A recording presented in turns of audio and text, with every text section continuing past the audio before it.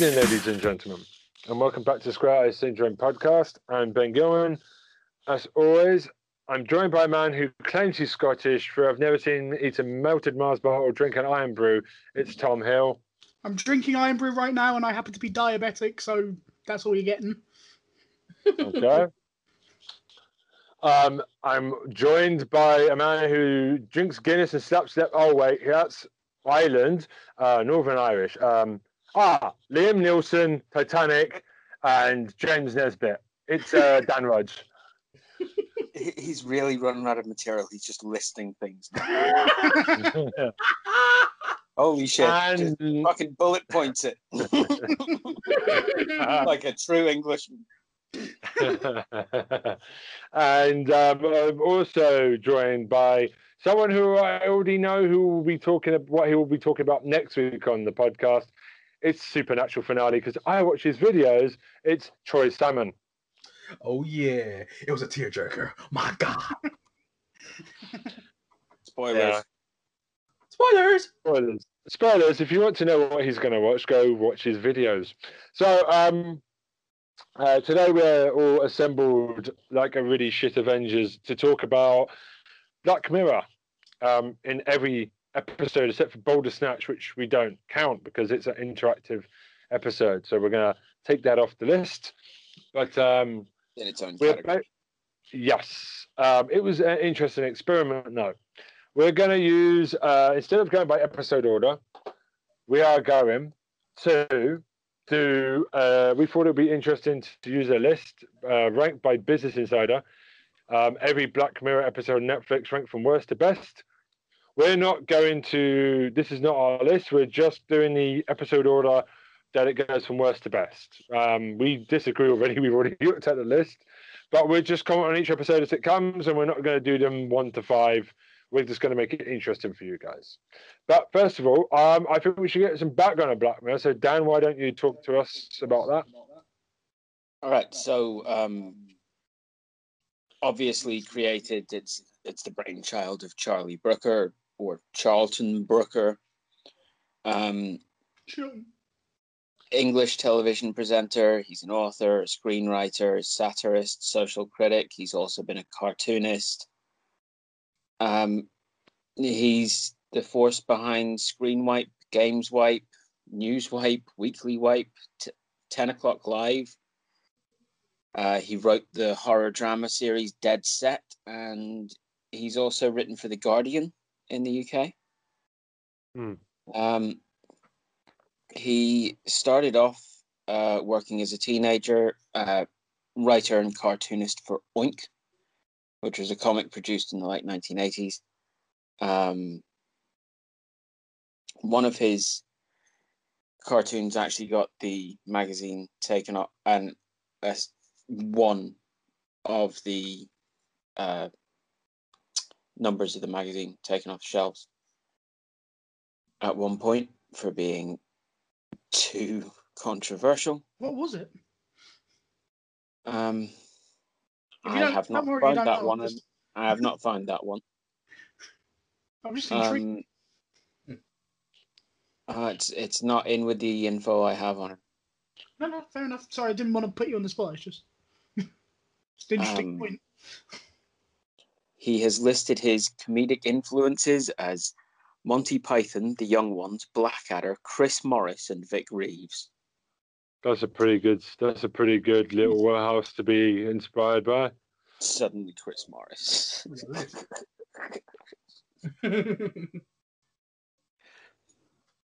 Like, I can see why when you look at it, but I don't know if it's unfair to the boy, but I'd never expected Chris Morris to be in anyone's influences. No, Chris Morris is not funny, so I agree with you, Dan. Dan, just as a point of reference, it was something that had a reference to sort of Nazis that got the comic book pulled. He created a cartoon entitled Helmut Versler's Cruelty Zoo, which professed to be an advert for a theme park created by a Teutonic psychologist. Well done. There you go. That's what got it pulled. And sounds very Black Mirror, let's be brutally honest. Well, so that's where you start seeing him. Yeah. Like, you start writing hit pieces for college newspapers, and he moves on to being a columnist, and he keeps on writing, and he keeps on being an author, and he keeps on getting TV work and radio work, and he's gone from strength to strength. Like, he's always been true to himself, and wherever he's gone with what he's done, he's taken a core audience with him, and as he's explored different avenues, he's gained more and more. Yeah. If we're looking at most influential British comedians of the last 10 years, you can't really argue that he's right up there. He's also very funny. He's lots of people point out that like this kind of stuff is quite dark, but he's actually very, very witty. Also, he's written some really good books, really vicious newspaper columns that are just really funny, and there's also Screen Wipe. I love that show. Oh. Yeah. I His like COVID what he did for special. lockdown on that. Oh, the COVID special. Jesus Yeah, Christ. I was pissing myself. That was absolutely brilliant. Wasn't he? Didn't he once write in a column about George W. Bush, John Wilkes Booth, Lee Harvey Oswald? Where are we now that we need you, or something? My wife did sour. Exactly. Well done. My wife did sour on him though, because he made that joke about all of Asia looking like China. She got a bit pissed off about that. To be fair, it was a bad joke, but yeah. I love him to pieces. I think he's. The thing is, you're not going to have a hit every time with your jokes. Sometimes you're going to. No, Yeah, I know, but he does make me cry with laughter. I have to be very careful drinking anything when he's on TV because he's just really funny. You know what I mean? Complete aside, I would love it if they could get him on Taskmaster. I think he'd be brilliant at it, but that's just yes. that's just me. No, when Ben shows Taskmaster. Well, he's nailing Connie from Blue Peter, isn't he? His wife is. He? Oh yeah, of course Connie, he is. Yeah. She's still quite fit, by the way. Looking at the Screen Wipe lockdown, she's still got it. So anyway, before we have any more Eureka moments, I'll let Dan finish his Charlie Brooker. Yeah, sorry, Dan. You guys had taken it at about the end of where I was with it. Okay. Yeah. So we're just going to go for it. If you do not know, Black Mirror is a show based on Charlie Brooker's. Not really. He doesn't really trust technology. It's sci-fi. Yeah, about technology and how most of the episodes humans are too reliant on technology, and it is darkly funny as well. It's specifically about how technology can evolve. Yes. And about the possible consequences in future scenarios. Yeah. Now, correct me if I'm wrong, but he said that Black Mirror is about the current technology we use and the technology we could be using 10 minutes from now. Yeah. I think is the way he described it. And that's the whole point, is he's saying that all of the things that he's suggesting are actually probably physically capable, are possible with the technology to use and where we're going. Most of those things actually could happen to a degree. Okay. So it's a dystopian future, basically, but it's an entirely plausible, possible one. Okay. Taken to the extremes. Yeah. So we're going to start. Like I said, this is not a ranking that we're just doing it in order because we think it's interesting not to do it season by season. And we'll tell you our favorite. It's an interesting order. We don't necessarily agree with it, but we feel like it's a good place to work with. Yeah. It's better than just going from episode 1 to... We'll also leave a link to it in the description. Yeah. So we're going to start with Rachel, Jack, and Ashley 2 from season 5. It's about the main character is played by Miley Cyrus, who, for me, which is good news, she's put in a coma for most of the episode, so that helps. Oh my gosh. She does a great job there. Very hard. So it's about. Anyone like to explain the plot of this one very quickly? Yeah, sure. So, do you want to do it, Dan, or do you want me to do it? Work away. Very brief one, so we can talk about the episode. It's basically you've got this young pop star who's an inspiration to millions, much like Miley Cyrus was herself. And it's about how she is. They create a doll that has part of her personality to make more money and for marketing, but she's actually being manipulated by her manager, who's also her aunt. and her manager ends up basically putting her into a coma and then trying to manipulate the situation again. And it's about her fans managing to help her like get back as well. But it's a comment on kind of people. I suppose it's a comment on these young pop stars. A lot of them are micromanaged by really pushy people and aren't actually being themselves. Which is, I imagine, why Miley Cyrus wanted to do the show. Because I imagine that to a degree, I'm not saying that was what her life was like, but working for like Disney and those kind of things, she probably was very micromanaged herself. I found her entirely convincing in this. I did. Yeah. Especially those corporations, especially things like Disney, man. You're going to be micromanaged. There's two roles she has. She has the bit where she's trapped in the robot, in the little robot, which is very cute. Very, very cute robot design. And when she's out of the coma, she's really just understated. She doesn't play it up. It's just very funny, very natural acting. You know, I'm not a big... I've never seen her act before, so this is interesting for me. Her music is shit, but... Hannah Montana, I like some early stuff, There's not a huge amount to say about this episode. I mean, this is actually the last episode. This is the final episode that's come out. Yeah. They were doing season 6, but because of COVID, it's been postponed. Yeah, so they will do a season 6, but this is currently the very last episode of Black Mirror that has come out. Yeah. And what was it's here's the thing, and I was saying this to you guys before we start recording. Saying that this is the worst episode of Black Mirror is actually not a massive insult to this show. I'm actually looking at the information. It's still one of the highest rated episodes on Netflix. Yeah. And it's the worst.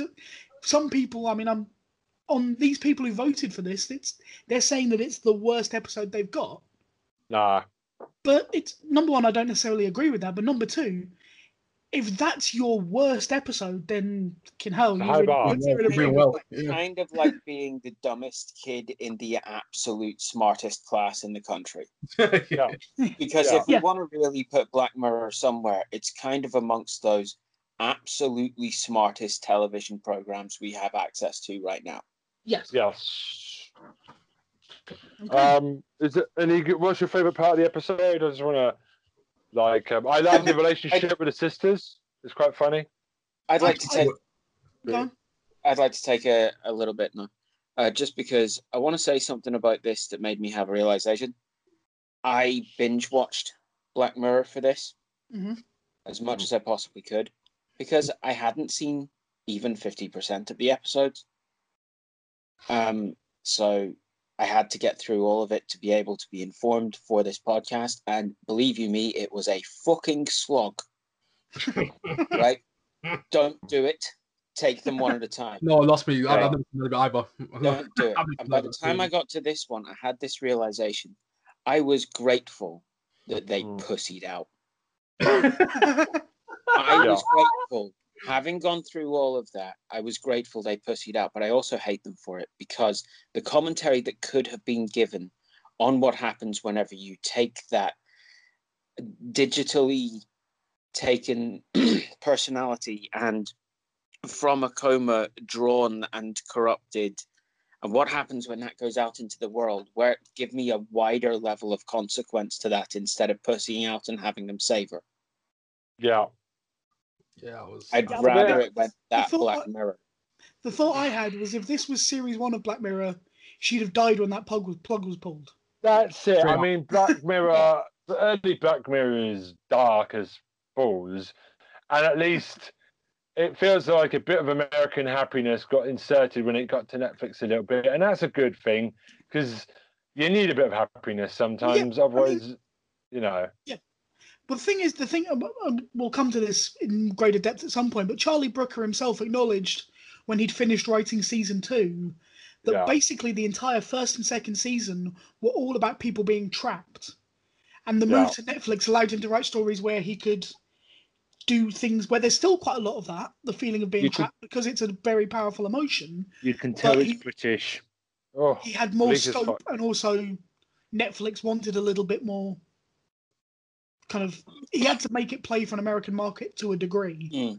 But without selling himself out, I don't think he has sold himself out at all. I think he will probably come back to the things you're talking about that he didn't do with this episode in another one and go really dark with it. Like, I completely believe you and would say, yeah, thinking about it, he probably will. And no, he hasn't sold himself out either. Like, and credit where credit's due, I enjoyed this episode. Yeah. Okay. Right, let's After move on. sitting through everything, I still enjoyed this episode. I'm a fan of Mali anyway, so I'm good. I'm good with this. You like a music, Troy? Music. A few. Okay. And Everyone I know a couple of small Okay. people who have- A few. Come on, give me a break. I know a few. Okay. I cannot name you one song. All right, let's move on because we got 22 more of these to go, lads. We don't want Did to she be do all Wrecking Ball? Oh, yeah, Wrecking Ball. Yeah. Ah, see, that's a tune. That's a tune. Like a wrecking ball. Okay, Is it sad that I need? Let's go. You know the good stuff, man. speaking of moving on, we Next do have episode, before it turns into karaoke carpool, Men Against Fire, which is about what would you guys? I'm going to leave it to you guys to describe them because I'm too lazy today. It's about the army, isn't it? It's about government control again. There's a lot of them that are. Human roaches. I get really bored with the American army and things. I just find American army really Ben, I'm kind of with you on that. To be fair. not against America. I'm No, not yeah, I against mean that the America. actual I premise. just don't agree with the whole "we're taking over the whole world" thing. That kind of plot. That's what they do. They stick their nose where they feel like it, and I feel they should be held accountable. But that's just me. Yeah, Um, but it is also about personal accountability. Yeah. yeah. Where So do it's you draw the line? Well, it's basically it's about a soldier who uncovers a conspiracy when he discovers that the zombie-like creatures he's been ordered to hunt are actually human, that were masked by technology that wipes them soldiers' memories and controls what they see. So basically, these soldiers are sent out to hunt these things that to them look like creatures that can't speak, look like vampires to a large degree. Yeah. And so naturally they shoot because they feel like they need to defend themselves and all that kind of stuff. And then this guy, he's got an implant that he agreed to, that he had his memory wiped, so didn't know he'd agreed to, that allows him to see it that way, and it gets knocked out by a flash, like a USB, and suddenly he starts seeing these people are no different to anybody else, but it's been engineered by the army that people who have undesirable traits are then made to look like animals, basically, to make it easier and more palatable for soldiers to act. And the guy who runs the army psychology team. He sums it up perfectly because he explains why they did it. That in the First World War, people barely aimed at they didn't want to kill each other. So if they aimed low or they aimed to the side, they missed each other. There's like a 10% conversion rate of shots to fatalities. Went up a little bit for the Second World War, but it was only at 30%.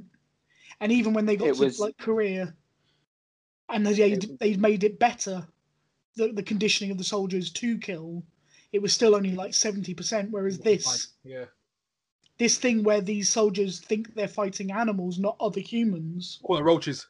Roaches, that's the one. Dang it, I couldn't think of the word. Or that's what we call people in Essex. Yeah, well, yeah. But the dehumanizing of those people makes it easier for the soldiers to shoot. Yeah.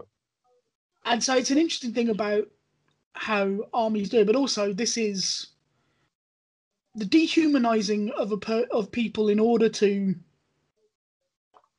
do make it easier for people to kill them is not a new idea. It's a term of brainwashing, isn't it? It's just another word. But I mean, this is exactly what the Nazis were doing. Yeah. Yeah. This is exactly that kind of thing. And before that, you dehumanize your opponent, make it like they are like an animal that you would not think about stamping on, and at least a proportion of the people will start to follow that belief structure. Yeah. It's just I love the way that it's done with technology though in this. Yeah, I love that stuff. It's very clever. For me, this felt like a poor Call of Duty storyline. Hoorah! Yeah. My problem with this was that I think I realised quite early what the twist was likely to be. Yeah. I thought to myself, it's going to turn out that there's something wrong about what they're doing. Yeah. And The one thing I would say though is the performances of the main actors is fantastic in this.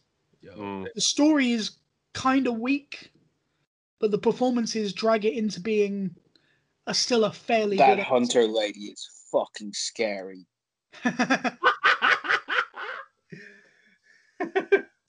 See, I find the psychologist the scariest. He's so Yeah, calm, he's amazing. so quiet. It's just yeah, beautiful. Mm. Okay, so we're going to move on from that one then, because we've still got 21 to do.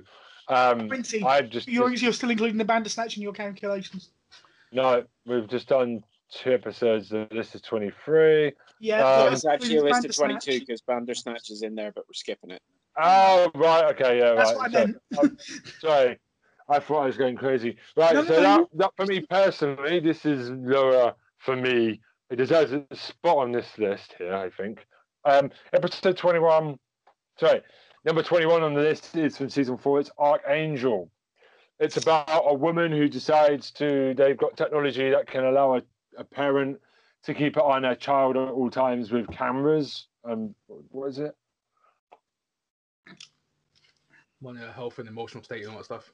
And also, but also block out anything that they think give like parental controls, so that they don't see things like blood and stuff if they don't want them to. Interesting concept for an episode. This is one of my. I like this episode. This is from a very strong season 4. The mum does go a bit far though. The mum's a bit clingy. Well, it's the kind of the one extreme of helicopter parenting, isn't it? Yeah, the idea that the parent is hovering over their child constantly. It's taken to an absolute extreme in this. I think the mum goes a bit crazy with it. I mean, I feel so for the daughter at one point.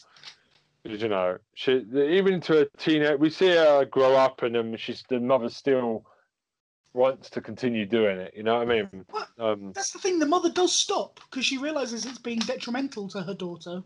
Yeah. And then there's something specific that happens where she suddenly, her daughter lies about where she's spending the evening, doesn't she? Seen her boyfriend and that. Yeah. So, but then she turns the thing back on and she sees one thing she doesn't like, and then it's like, I'm going to have to keep an eye on this now. Yeah. She's like, how dare you go out there without telling me where you're going? How dare you? Yeah. Can't flex. But it's I don't know. I feel like maybe they could have done more with this episode, but it's still a very good episode. Yeah, it was a simple episode, but it was effective. I don't like it. You don't like it? So why not? Why like it? It's tough to keep my attention on it. I think. Okay, fair enough. I totally get what you mean. One. This is the worst one for me. Okay. Yeah, all right. No, it's not the one which waked me out the worst. It's not the one which I'd have the worst trouble watching again, because there was one which completely waked me out, and I can never watch again. Oh wow! But it is the worst one for me. See, Okay. there's a couple that kind of properly got to me, but I would watch them again because they were brilliant. Yeah, even with the twist at the end. But so far we haven't hit a classic one yet. So the next one then is 50 Million Merits. It is a disgrace that this is that far down the list. I'm sorry, but because this is a brilliant. This is because for me the first season is a bit of a mixed bag, but this is the standout one. It's about basically a future where your talent shows like America or Britain's Got Talent, X Factor. You have to. Well, it's like a very poor. Like you guys describe it. I'm too fucking. It's like being a drone. Yeah. It's like being a drone. Everyone has to run these bicycles in order to build up credits. Yeah. Which they then have to spend ages. They're in like these rooms that have TVs around the whole walls. And every 5 minutes they've got adverts. And if they've got enough credits, they can skip the adverts. Otherwise, they have to sit and be bombarded by the adverts. Yeah. I think one day this is for all the people that for some reason that Britain's Got Talent and X Factor, they're going to get locked in Essex and the rest of humanity will get on with their life in all the talent shows. What is your issue with Essex today? What is your issue with them? They're nice people. I don't like me and my sister, man. It's a thing. If she don't listen to this, it's fine. I can shoot her. My brother will stay quiet. He's a fan. Hello, Ross. But basically, this is how I think people that like talent shows will be treated in the future. They'll be boxed in away from the rest of humanity, so the rest of us can get on with intelligent conversation. It's kind of more about everything is now prepackaged. Everything, your work, your living area, the entertainment that you consume, everything about your life, even looking at the outside at something real, you can't do it. Making your own art is pretty much forbidden. Even using what you can find from the wrappings of other things are going to be taken away the moment you set it anywhere outside of your person. Yeah. Everything in here is completely controlled. There is no freedom at all in this episode. And it's about this one guy's quest to find something real. Now, he's a normal human being. He's not prepared for all the things he finds along the way, and he does have a lot of stumbling blocks. But I think this episode is ultimately about him managing to go from a 0 score to a 1 score. Yeah. In his sort of net gain of trying to find something real. And he damages himself and he corrupts himself and he sells himself off to keep that one bit of real. The Daniel Kaluuya. Man. Yeah. He is. You know what? Lately, I'll get into this next week as well. There's a lot of actors that you see in British television that just keep popping up.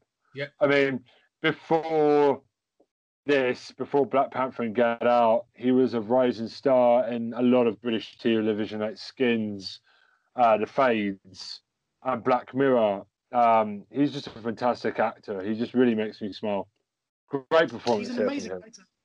He's a great actor. My big issue with this episode is that I feel like they got the ending ever so slightly wrong. I mean, because he, in the end, basically, he becomes a complete hypocrite. The one thing that would have made this episode actually feel quite good for me is if he'd managed to save her. If what he'd done had managed to get her out of being a prostitute, basically. Or a porn star, because that's what led him to doing all the things he did, was the fact that she got put into that lifestyle and was being used as just a sex aid, basically. I would have quite liked it if in that final scene after he takes away the video and you see that he's in the plush apartment with all the great stuff, that she was there with him, that he'd actually managed to get her out. That would have made that episode the best thing in the world for me. Yeah. But at the same time, Black Mirror is not a happy ending kind of show. No. So I understand why they didn't, but it made me feel like he was a real hypocrite. Yeah. Because surely that when you're like, I'm rich now. Let's go. Because when you're in that position, he could ask them for anything he wanted in that moment. Surely, if that's the thing that you fought to get, the reason you fought to get there is because of that. Exactly. You'd go, I want to save her. Unless you've become completely corrupted. And that was the thing I wanted. I found myself not liking him as those credits rolled. Yeah.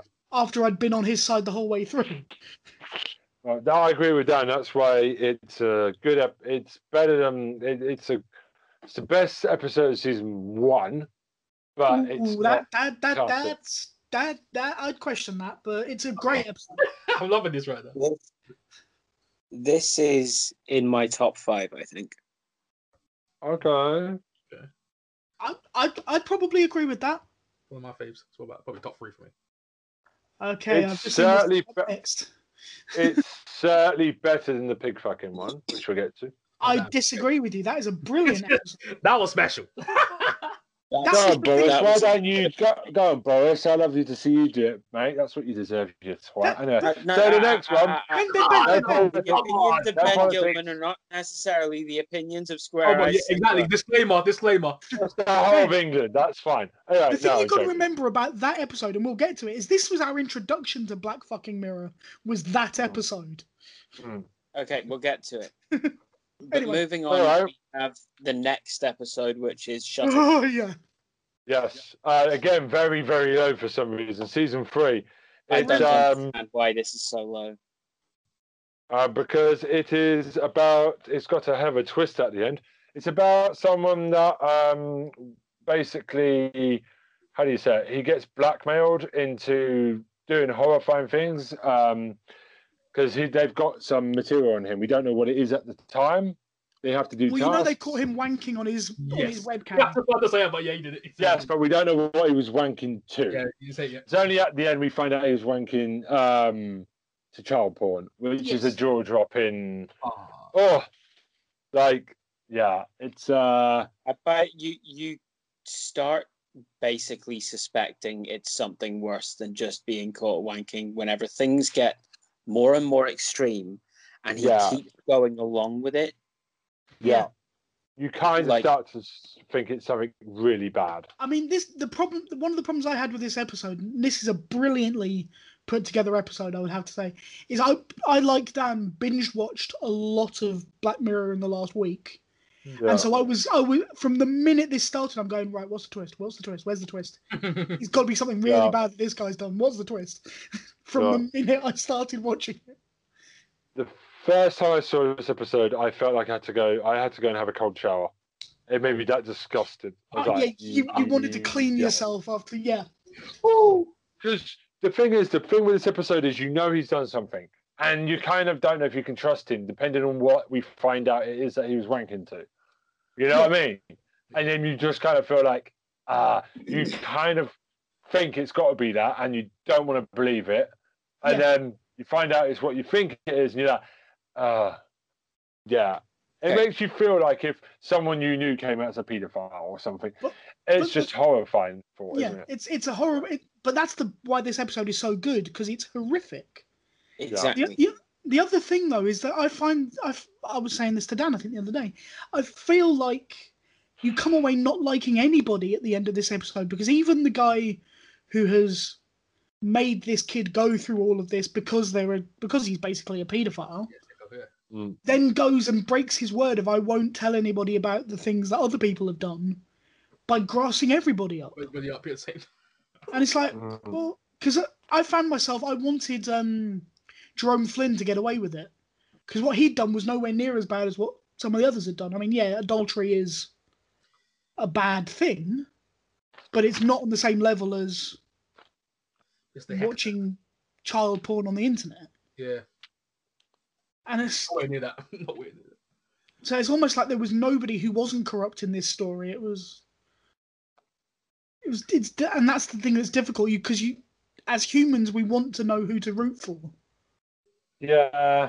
I think this comes to one of the actual points of the storytelling, right? Yeah. So imagine, like we were talking about this again, Tom. Mm. Imagine you had a chance to redo something. I saw something recently. I don't know what social media site it was on, but it was pick a movie and retell it from a different perspective. Oh, okay. I wouldn't pick a movie. I would pick this Black Mirror episode and retell it from the hacker's perspective. Yeah, that's a good idea. Yeah, good choice there. Like, it's deliberately left out that you actually can put a human face to any of that. You don't get that, right? Yeah. And that's one of the reasons why it's so unnerving. And it's going to turn out that Jerome Flynn's character was the one who was sending all the messages. That was what I thought when I was watching it. Everyone gets the same punishment in the end, apart from the guy who gets killed. Yeah. Right? Yeah. It's just the punishment is basically left to your fate. Now everyone knows. Yeah. But it feels like there should be levels to it. And if you had the hacker's perspective, you'd have a lot more reasoning to that.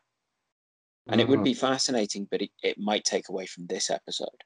Yeah, it's the scariness of not knowing why the hacker is doing it all. The unknown. Yeah. Yeah. Yeah, the unknown, that's what I'm saying. Because all the people have done variously different things. Yeah. And for me, the fact that you never find out who the hacker is just makes it more chilling.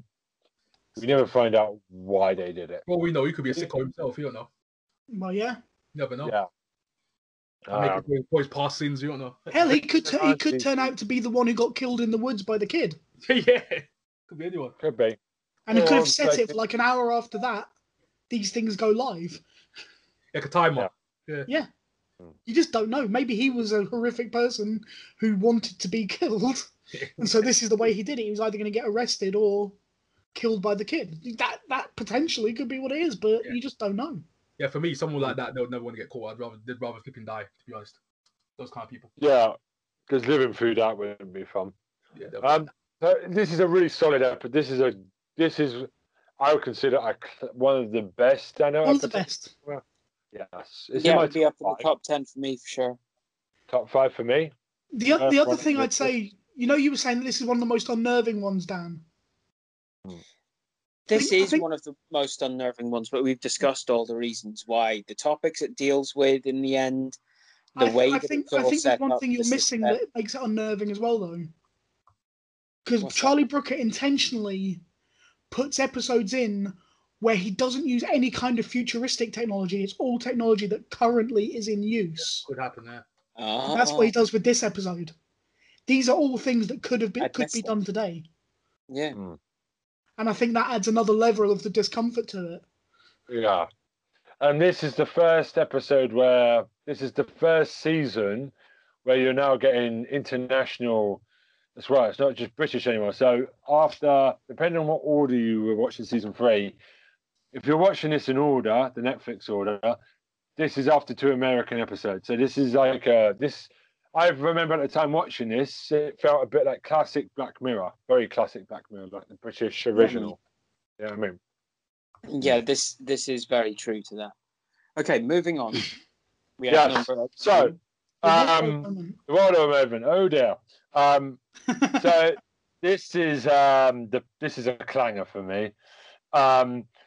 This is about someone who is a comedian who has a character called Waldo, who's a very satanical character, but he's animated, and he's much more. It would ask you what would happen if a cartoon character ran for power in a seat. Well, you know you've got Boris Johnson and Donald Trump, so now we can see how that's worked out. But for me, no characters are really likable in this. It's a bit of a weird ending. All of a sudden, the end of the world, Waldo's taken over. I don't know. I don't like this one, really. This is the one that I could never watch again, happily. I actually quite enjoyed this one. Really? Interesting. Why do you like it then, Tom? Try and turn me around on it.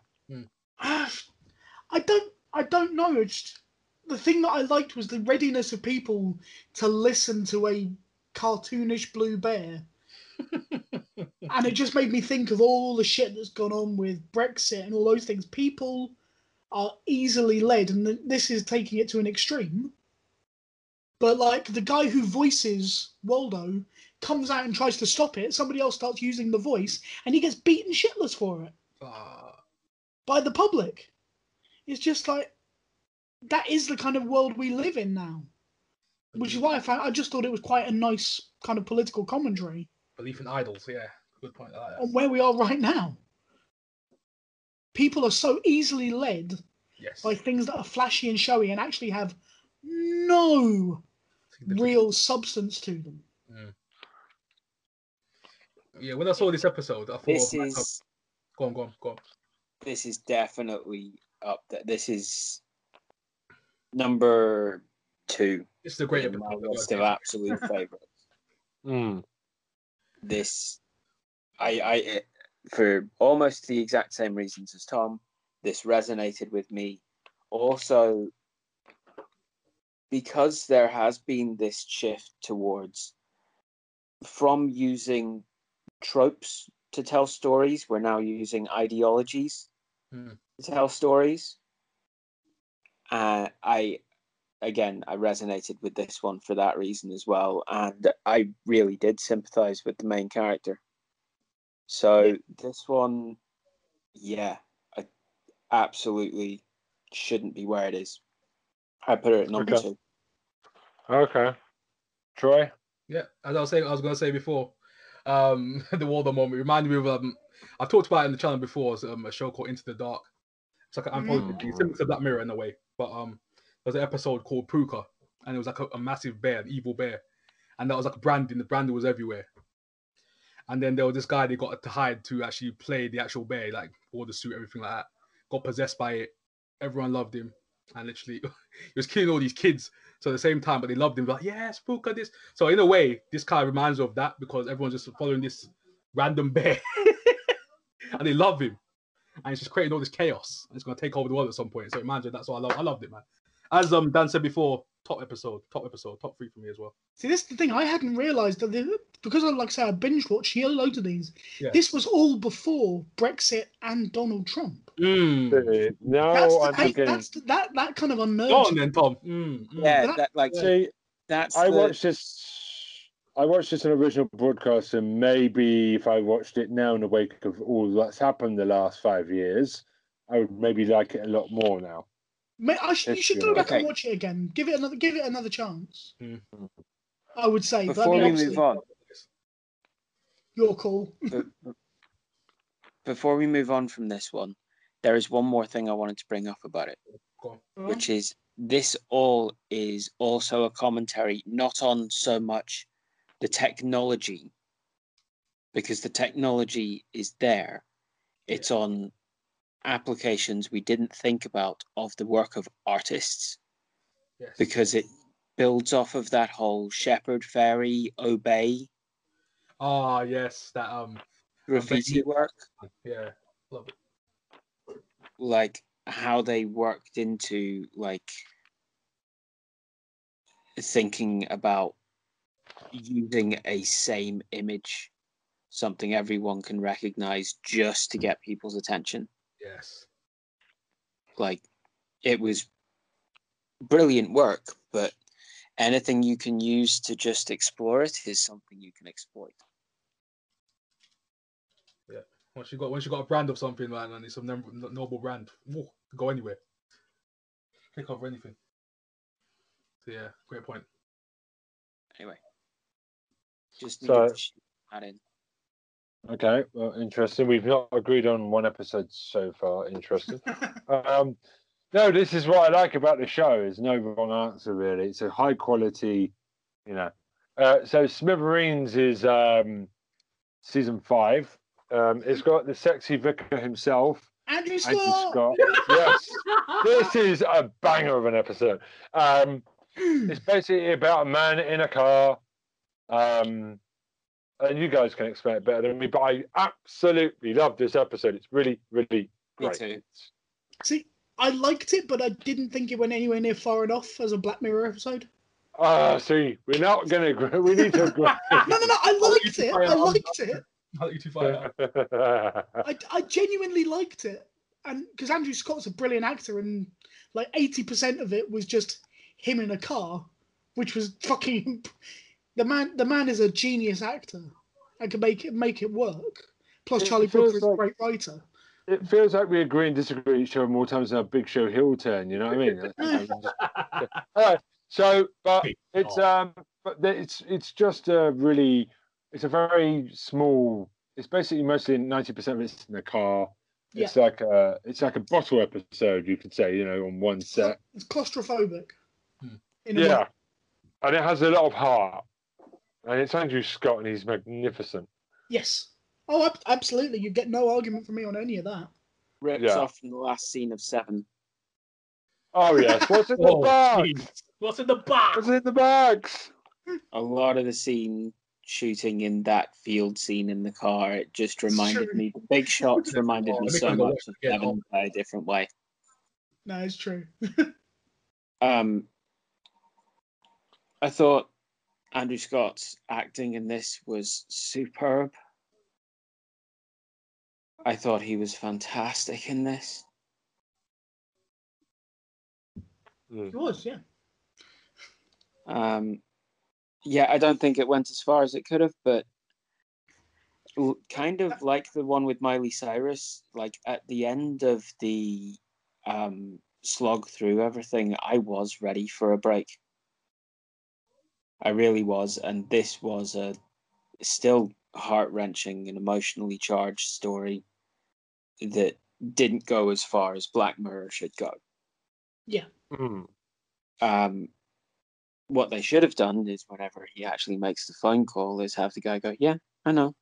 And you need to fucking surrender to it. Because the more people surrender to it, the more the world will work around it, and the more it won't matter. It's true.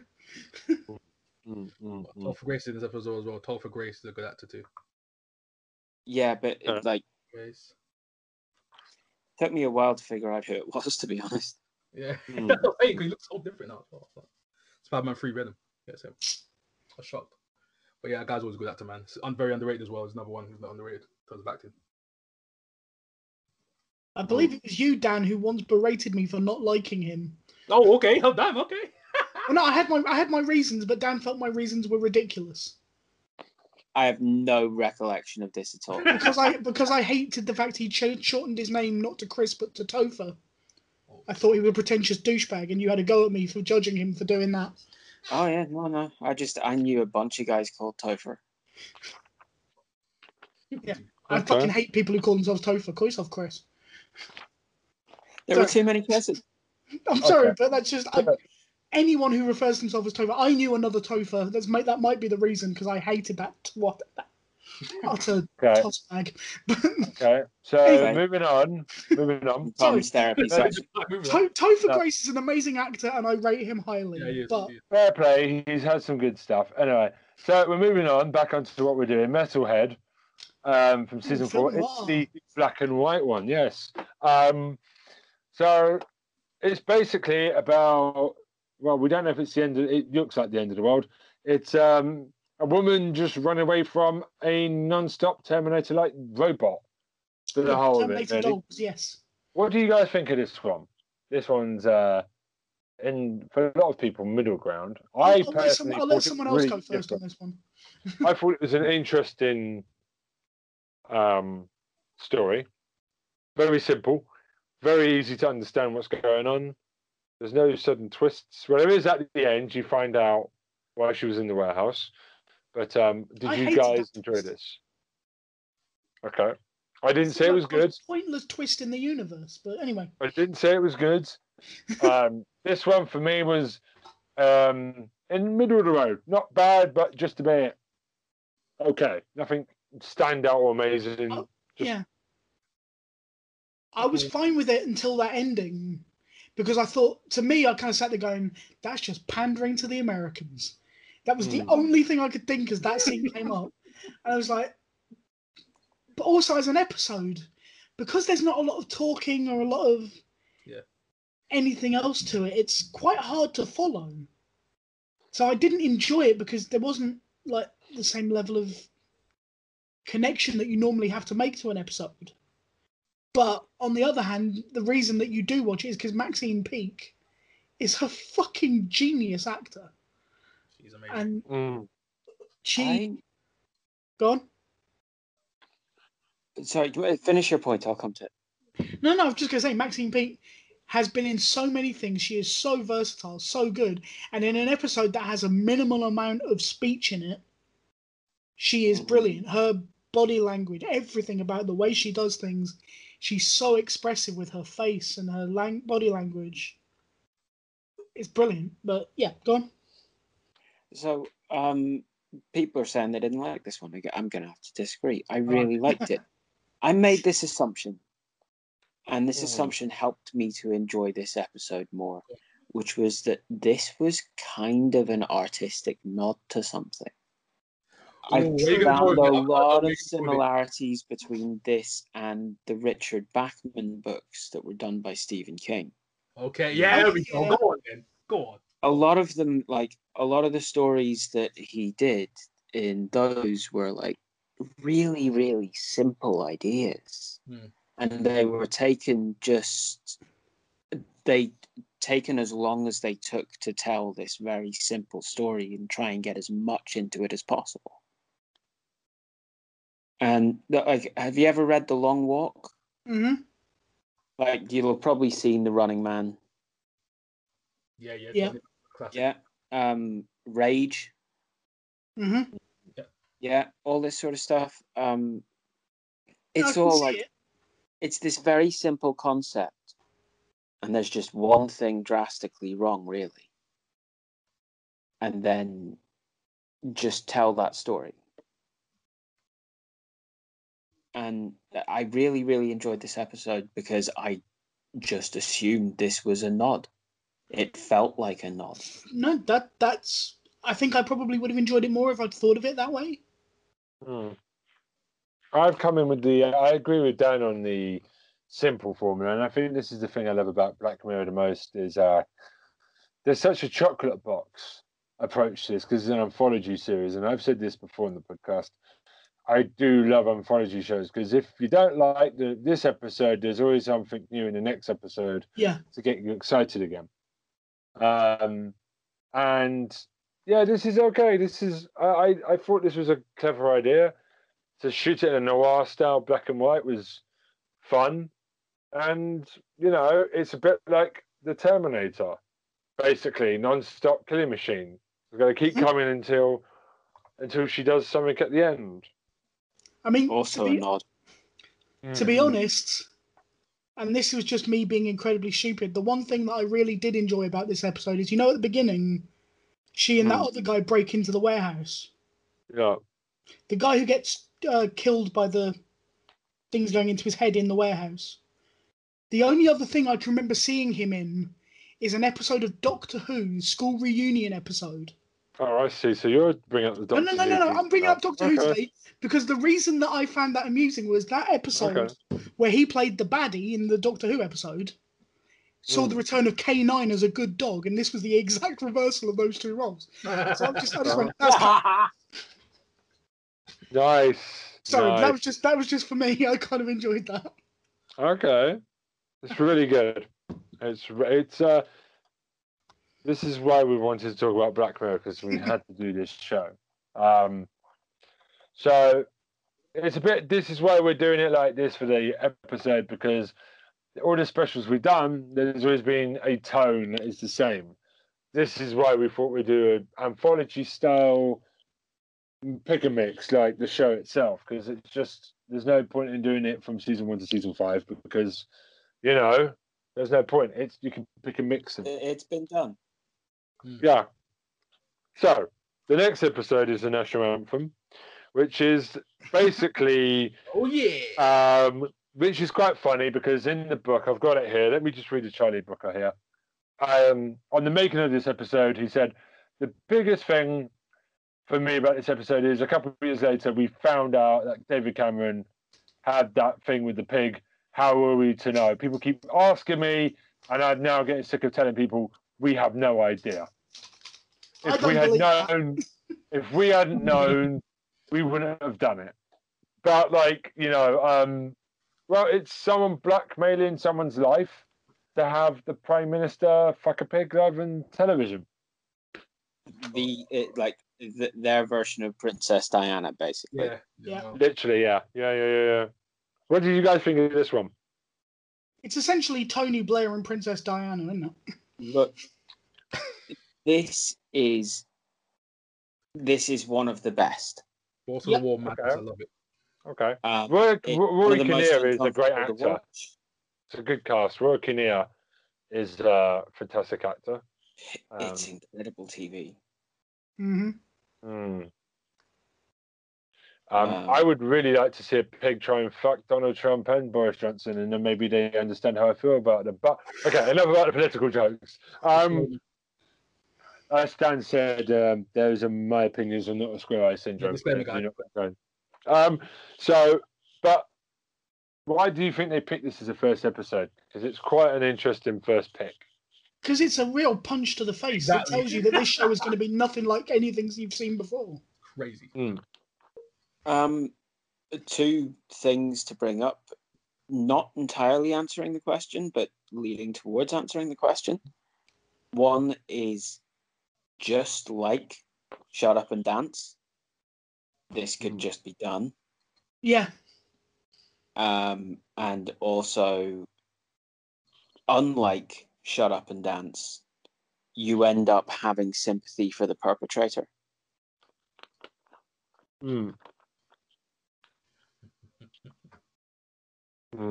It's a difficult one because you also have sympathy for the Prime Minister because it's not his fault either. And you have sympathy for the princess. Yeah. You actually end up sympathizing for pretty much everyone in this story. Mm. But yeah, for me, this is one of the absolute best ones. It's one of the most memorable, certainly. Okay. It's one of the best. Basically, the obsession with social media, innit? That's why the kidnapper did it. So, also, obviously, it's telling a story of like everyone's gonna watch this on TV, everyone's gonna get big views. You know what I'm saying? Everyone's gonna tune in. That's the way you get your message across. If you do anything like on a public scale, you know what I mean? Everyone can see it. Now it gets your message across. Mm. So, And the pig is a good actor too. So better acting than Babe, mate. I'm telling you, better pig acting than Babe. Right. So and at least Rookin his penis did get eaten by the pig, so he survived that episode quite well as well. So Striking Vipers is the next one up. It's about two friends. Well, this is a very interesting episode because when I watched this, I had no idea it was going to go where it went. Online gaming, and this is an interesting thing. They end up having sex with their online avatars in a fighting game, but it's only in the game, not in real life. Very interesting episode. What do you guys think of this one? Personally, I think it's a very brave episode. Comment on online sex. Very interesting. Very productive. For me, there's like, it feels like it's a story that is actually very played out, that just has some fringe sort of let's throw some technological shit in here now. And like the most sort of how technology might affect it aspect of this is the fact that one of the guys involved in having the affair is a woman in the game. Yeah. Right? That's like the biggest level of what technology does to shift it. Because yes, it is immersive VR, but we've had a look at that before. Yeah. I think the best thing about this is the way the people do it in the actual acting. Like, that's what's good about this episode and not much else. I get your whole point about the immersive VR thing because that appeared in, was it the first episode of season 4, the one with the working in the tech company? Mm-hmm. But I've always got the feeling that with that, the reason that immersive VR, that immersive world worked is because that guy was a tech genius. These are two guys who are not. This is the reason it felt slightly different to that for me was that this is obviously when this has now become common for everybody to have. Yeah. Which is different to when a tech genius is doing it. If you get what I mean. Fair. I mean, for me, I enjoyed the episode because the acting was brilliant. Once again, I've said this, I think I've said this about every single episode of season 5. The ending was a cop-out. Yeah. Yeah. Yeah, with the wife. At the end, he's allowed to basically go and shag his mate once a year while she goes off and picks up a random guy in a bar. Yeah. What? Yeah. How is that? He's not actually even doing anything, and she's off picking up. Exactly. She's physically. What husband in their right mind would be all right? Does that make sense? Do you think that? Well, they actually both think that they've got the best they can out of that bargain, don't they? Because he's also going into it for the sensations he gets in that game. Yeah. But what he's doing is not in the real world, whereas his wife is going off and shagging random blokes. But that's the thing, though. Like, what's worse, mentally or physically? That's the thing. What the person's going home to you? Physically, I think. Is he actually cheating on his wife? That's the question of the episode. That's the question. Is it actual cheating? He feels like it is until he actually tells her. Is the impression I got. It's but an then he interesting tells her and she question. accepts it. Do you just feel like his Charlie Brooker's kids just took over the ending of season 5? All right, now here's a question. Here's a question for you, right? And I'm about to get incredibly personal here. Okay. Every single person who's on this podcast has had sex at some point, yes? Okay. Yep. I can't speak for Troy. I It's a can't phys- speak for Joy. I had suspicions, but yes, I had sex. It's a physical act, right? So Yeah. you're saying that what's worse, the mental or the physical? Any time that you've had sex, has there been zero mental thing in it for you? Fuck. Mm. So when you're doing the physical act, you've got both things. When you I'm just saying, like, is in terms of like, you know, what I'm saying what matters to you the most in terms of like the individual. Sometimes this not is the thing, all collective. could you imagine being okay with your wife going off and shagging Heck around no. like once a year? Heck no, you know that. Yeah. No. I'm sorry, but that's where the cop out was. If everybody's kind of happy with the ending, well, actually, I fucking wouldn't be. Jesus, No way. I take it too personally for me. that would not be a happy ending for me. No, heck no. Oh god. Yet they all seem content with it. That for 360 Hey, it's days up of to the them, year, innit? Hey, Tom, what can we say, innit? What can we do? You know? People do that. Well, it's at least rememberable. It's better than the next episode, Playtest from season 3.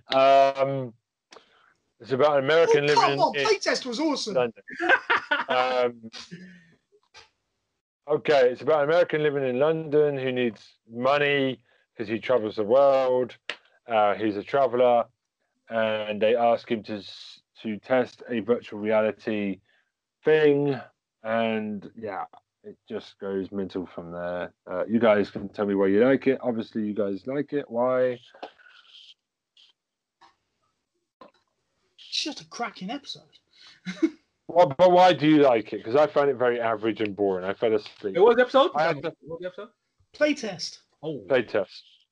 with the guy who's backpacking around the world and then ends up going into that technology company to try and Yeah. do their he VR looks game like- for lots of money. The guy looks like 4. Okay. I think this is a good episode.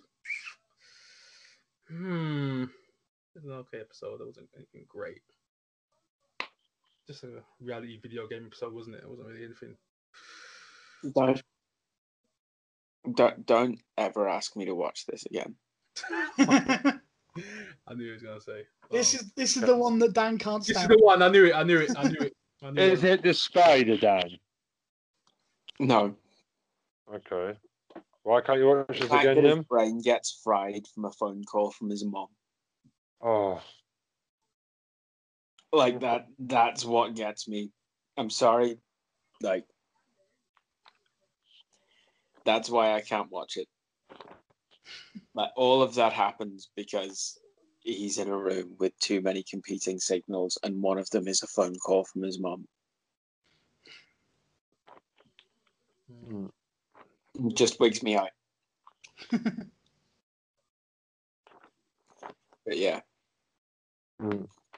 Really well done. Really well told story. Telling an actual sort of, it's very fictionalized, very stylized, but in the end, it's a possible conflict, possible consequence of all this stuff that's going on with different competing signals and how closely they're interacting with our brains. Yeah. Mm. Well, correct me if I'm wrong, but is this not the first episode where you really see that kind of computer game interaction? Well, it's a playtest for it. Yeah, exactly. That's my point. Sounds That's, like, that's, yeah. what I'm trying to say is, Yeah. you go, oh, this is a very pedestrian episode, but it's introducing something that then comes in again and again and again in Black Mirror. This is the first introduction of that The proper, yeah, I get what you mean, yeah. tech. So I quite like the fact that it's a little bit more pulled back, because the next time you see it, you see how wrong it can go, and then it's prevalent everywhere within a couple of episodes. Mm. So that's why I think it works. It works more as being within the universe of Black Mirror than as an episode on its own. It's a really important post in the universe of it, I think. Mm. If that makes sense. It's not the best episode, but it has a very important role to play in the whole story. Mm. That's just my opinion. Mm. It's the whole plot alone is just disrespects me, man. Anything to do with that subject matter just kills me. Okay. So next one on this list is Hang the DJ from season 4. I actually This is a very sweet feel I love this episode. Okay, I love this. This is like top 5. This is in my top tier, because we've all used dating apps. Speak for yourself.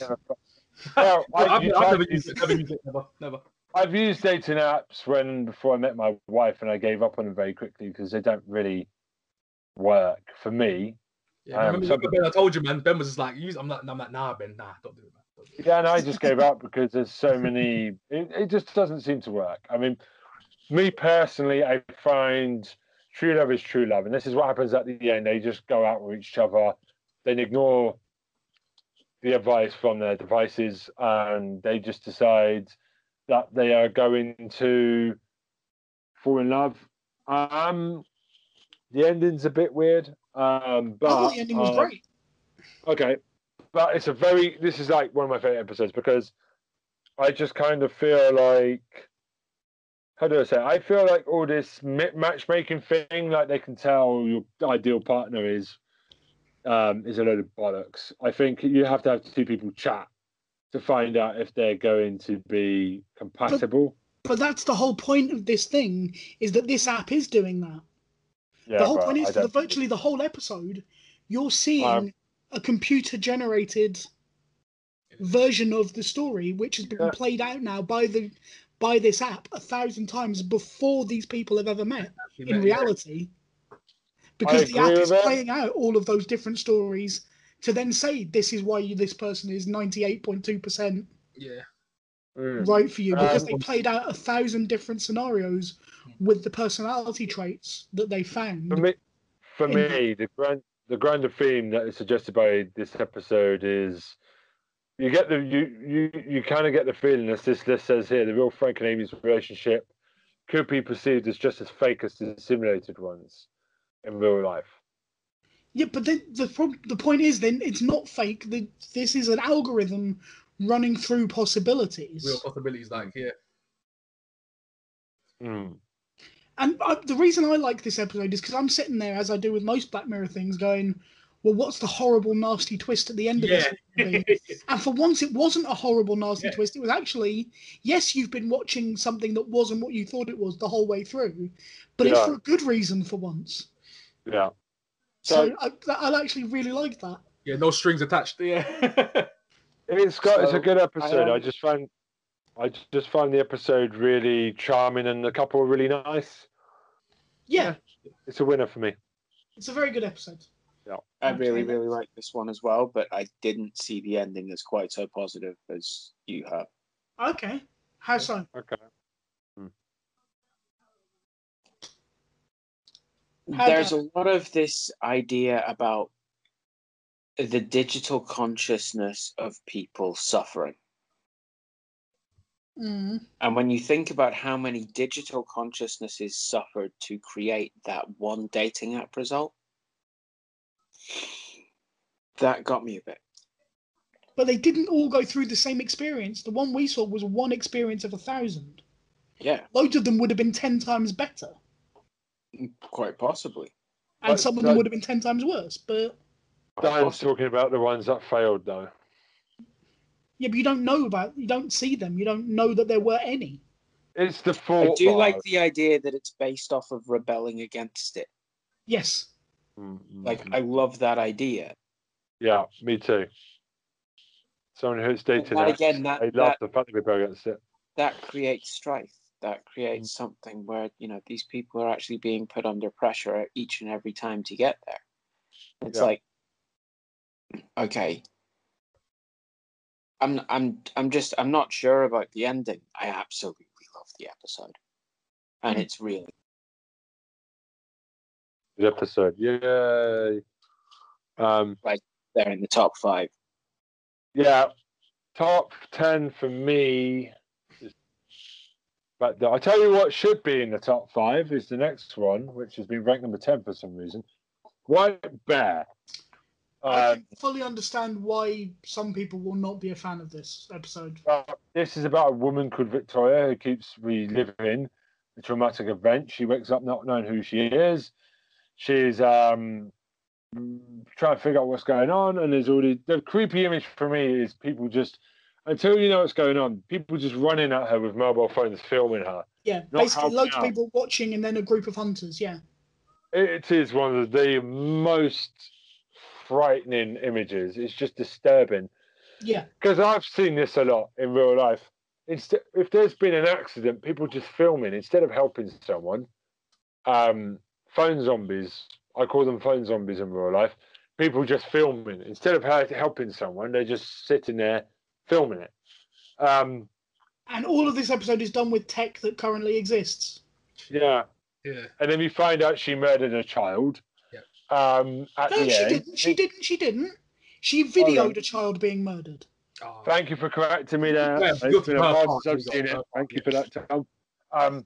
But it's just there's that great image of her in a glass box and everyone just booing her. And yeah, you find out it's a theme park for people to meet murderers and all that. It's White Bear Justice Park. Yeah, I mean, the problem I had with this episode, and I loved this episode, it was brilliantly acted, so well done, was by this point I'd kind of realised Black Mirror always has a twist to it. So I'm going, I don't know whether I should believe that this person is the victim here. From really early on, I'm going, is she actually the victim or has she done something? Where are we with this? So I didn't kind of immerse myself as much as I might in following her story and supporting her and hoping she won. Because all the times I was going, there's going to be a twist. There's going to be something. Yeah. And it's going to change my entire perception of at least one of the characters. Yeah. I love the actress as well. The Nora Crutchlow. I love her stuff. Yeah. Fun being human. Yes, she's fantastic. Don't knock her for being human. God damn it. You bring that up as like a bad thing. Come on now. She's doing other stuff as well. Come on. No, but that's her most prominent role that I can think of off the top of my head. She's a fantastic actress. She's been in loads of things. But She's going to be in Morbius as well, by the way. She's going to be in the new movie, the Spider-Man movie Morbius, by the way. Can I ask people a Rush question? as well. just done. Would you go to White Bear Justice Park? No. No. No. See, here's the thing. Once again, Dan and I were discussing this particular episode the other day. Part of me, I think all of us have been guilty at some point when somebody has done something truly horrific of saying they deserve X, Y, and Z punishment. They deserve worse than just being put in a prison cell and all that kind of stuff. We've all said it, right? Yeah, of course. This is us seeing what that might be. But the thing that always gets me is, yes, this woman has done something horrific. Yes, she deserves to be punished. But it's once you get to the bit where she gets shown what she'd done, which of course she no longer remembers because she's had her mind wiped. Yeah, the mind wipe. It's the people who are supposed to be holding out the punishment and giving her the punishment. They're reveling in her pain. They're just as bad as she is in that they are getting off almost. Yeah, they get off on it. Yeah. On putting her through it.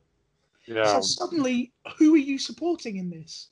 Because it's uncomfortable to think you're on the side of the guys who are putting a human being through this day in, day out and finding it funny, or being on the side of a child murderer. Where are you in this? Can I ask another question? Go on. Sure. If you grew up with this being the norm, would you go to White Bear Justice Park? Probably. The norm. I don't know. You never know. That's a question, Dan. Jesus Christ. I know. If I was there, I don't know. Why don't you just ask me which family member I would survive from a house fire? Jesus Christ. Okay, then. It wouldn't be my sister. No, I love you if you ever listen to this. Oh, damn. Even if you live in Essex. Still Essex. I don't know. But I feel like Tom's right though. I mean, the people are just as bad. It's the whole mob mentality. I mean, you see it a lot now on Twitter and stuff. I think if someone's done something bad, I still think people can be just as bad at pounding about it. Yeah, cancel culture. Can I put in an aside here, Ben? Yes. Have you guys ever watched Derren Brown The Experiments? I hate Derren Brown, no. No, I never seen So, but Derren Brown, he did a very specific episode that was all about mob mentality. Okay. And it was absolutely brilliant because he didn't let the mob realize that they were becoming a mob. He slowly but surely kept giving them the opportunity to do things anonymously, and they became more and more vicious with every option he gave them. It was brilliant. Oh wow. So if you get the chance to see it, it's on. I'm sure you'll find it on like More 4. I'll check it. I'll try and find the exact episode name for you. Ben, obviously you're not a fan of Darren Brown. Don't watch it. I'll watch it. Dan, you've seen it because I think you and I were watching it together. Yep. But Troy, if you're interested in that kind of the way that anonymity gives us the power to be a mob, it's a very, very interesting way of manipulating that scenario. I'll check it, man. That sounds interesting. That okay, I'll check it out. Yeah, anyway, yeah. Sorry, apologies for that brief interlude. No, it's fine. So the next episode is Black Museum, which is from season 4. Well, this one gets panned, but I actually quite liked it. I love it because it all ties in. And if you've watched them all in order, there are so many Easter eggs in the background of this museum from past Black Mirror episodes. Yes. It's true. And it does the White Christmas thing of, which we'll get to soon. It does the White Christmas thing of a anthology, but with an overarching plot. Yeah, it's 3 stories in one. Brilliant. It is brilliant. This is a fantastic episode. Do you know whose stories this was based on? Who? Penn Jillette from Penn and Teller. Oh, really? Yeah, he wrote well, most specifically the one about the doctor who starts feeling the pain of people. That the first story was based on Penn Jillette's short story he wrote from when he was in a Spanish hospital and he couldn't converse with the doctors, and he came up with the idea of what if the doctor could feel what was causing him pain, and then he extrapolated that into making it into a horror story. But by the time he was approached about them using his story as part of this, he actually wanted to audition for the main role. And they said they couldn't. They'd already started filming using the other guy. So they couldn't. I would have loved to have seen Penn from Penn and Teller playing the museum owner. I think he would have been brilliant at it. But the guy who did it is amazing. The twist at the end is amazing. And Yes. It's about justice. It does the white bear thing again, and I had to bring it back. It's this one's more about justice and criminality, about holding responsibility. But it's got, if you can call it, a good ending to it. Like the right person gets it, I think. Yeah. Well, you start off thinking that the guy is sort of not immoral but amoral, and then as things go on, you realise that he actually takes a lot more pleasure in when things go wrong than you initially thought he did. The monkey bit, makes me sad. It's such a heartbreaking bit. It's got a lot of heart, this episode. Then we find out the internal torture chamber is constantly allowed to torture someone. To make somebody who was put on death row relive their own electrocution. Yeah, it's Time and time horrible. again. It's maybe one of the sickest things Black Mirror's ever done. Yes, and it's also a commentary on the idea of innocent people who are on death row and run out of chances. And also, as Dan said, how did you feel about this one? Because you said earlier you found with the getting electrocuted while on the phone. How about a guy being electrocuted strapped into an electric chair? How do you feel about that, Dan? This is my favourite episode out of all of them. It's a good choice. It's a strong top 5 one for me as well. Yeah, I like this episode. I love But you know what? He's actually got a lot of criticism for not being anywhere near as Black Mirror-y as a lot of the other ones. Yeah, it was more movie level. That's why. I haven't checked this. I don't care. The story actually at all fucking makes sense, and it does it beautifully, and it's brutal and it's heart-wrenching, and there's nothing you can do about how terrible it is, except for what is there. Christian, the actress is from Black Panther, right? She's the one that does all the tech. Yeah, she plays the sister. Yeah. Yeah.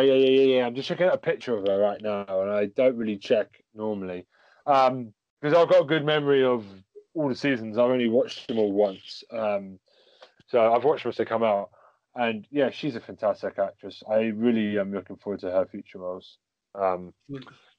You know, Marvel are just so good at stealing actors. So Crocodile, from season 4, my favorite season. How would you describe this one, guys? Because this is kind of a complicated one. Riveting. Well, how would you describe the plot?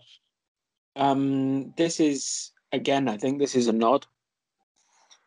Because it's about this woman who's initially trying to cover up somebody else's accidental actions and then them going mental and trying to cover everything up because they were high whenever they hit someone on a road while they weren't looking, and that person is obviously dead. And they go and try and hide them, and these are like two people who are on holiday together. They obviously drift apart over the years, and then the guy turns up to the woman and is like, it's been weighing on my conscience. I need to get it off my conscience. And she's like, but I helped you cover that up. I'm gonna fucking go down too. She's also now successful, whereas he is not. Yeah. And she kills him. And then she has to keep killing to try and get away with it. And her window of opportunity to get away with it shrinks and shrinks. And the stuff that she has to get on with in her life gets in the way. And she fucks it up badly with the help of some technology. And it's all done in like 24 hours. And yeah, it's this, on the other side of the story is this memory expert, I suppose you'd call her. She's an insurance investigator.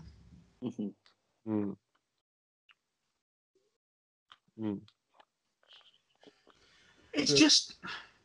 Now go on, Troy. Now, I'll say the way that Mia just plummets throughout the whole episode is crazy. She has to kill that person. Oh, no, I have to kill that person now. I have to help him. I have to kill them. It's like, it's crazy. It's crazy. Back-to-back deaths. She turns to a serial killer by the end of the episode. This is insane. Yeah. I've got to be honest, I love the performances. I'm not a fan of the episode. Oh, okay. Not a lot of people talk about this episode. It's low-key underrated. It's the one out of season 4 that nobody talks about, because that season is ridiculously packed. Yeah. Like, it's ridiculous. Season 4 is most probably the best season in terms of episodes, in terms of rating wise and acclaim. But it's an unvalued gem. I would put it in the middle of the pack, maybe. See, it's lower down for me. I don't really rank these things. I'm not like got a ranking system, but it's just under the top 10 for me. If you were to look, weirdly enough, the thing that elevates this episode for me from being one that I probably would have just thought it's too silly is when she has to end up murdering the baby. Yeah. Oh, yeah, that twist. Oh my gosh. Yeah, and then then it turns out the baby was blind, so she didn't actually have to do that. Yeah, that was ridiculous. I was like, wow. At that point, I went, okay, this is proper Black Mirror now. I love that twist. I love that twist. Yeah, up until then, I kind of felt like it was a little bit silly. In terms of, I'm going to have to kill another person, and another one, and there goes another one. Whereas she could have got her own memory wiped, and then no one could have proven any of this shit. So, yeah, it just, she chose to become a murderer rather than taking other options that would have been there. I think so. That's why I don't like the episode, because she's.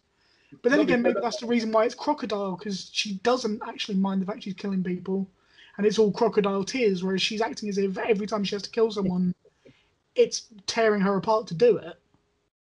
So we've got to remember the actual proper twist, the pet guinea pig.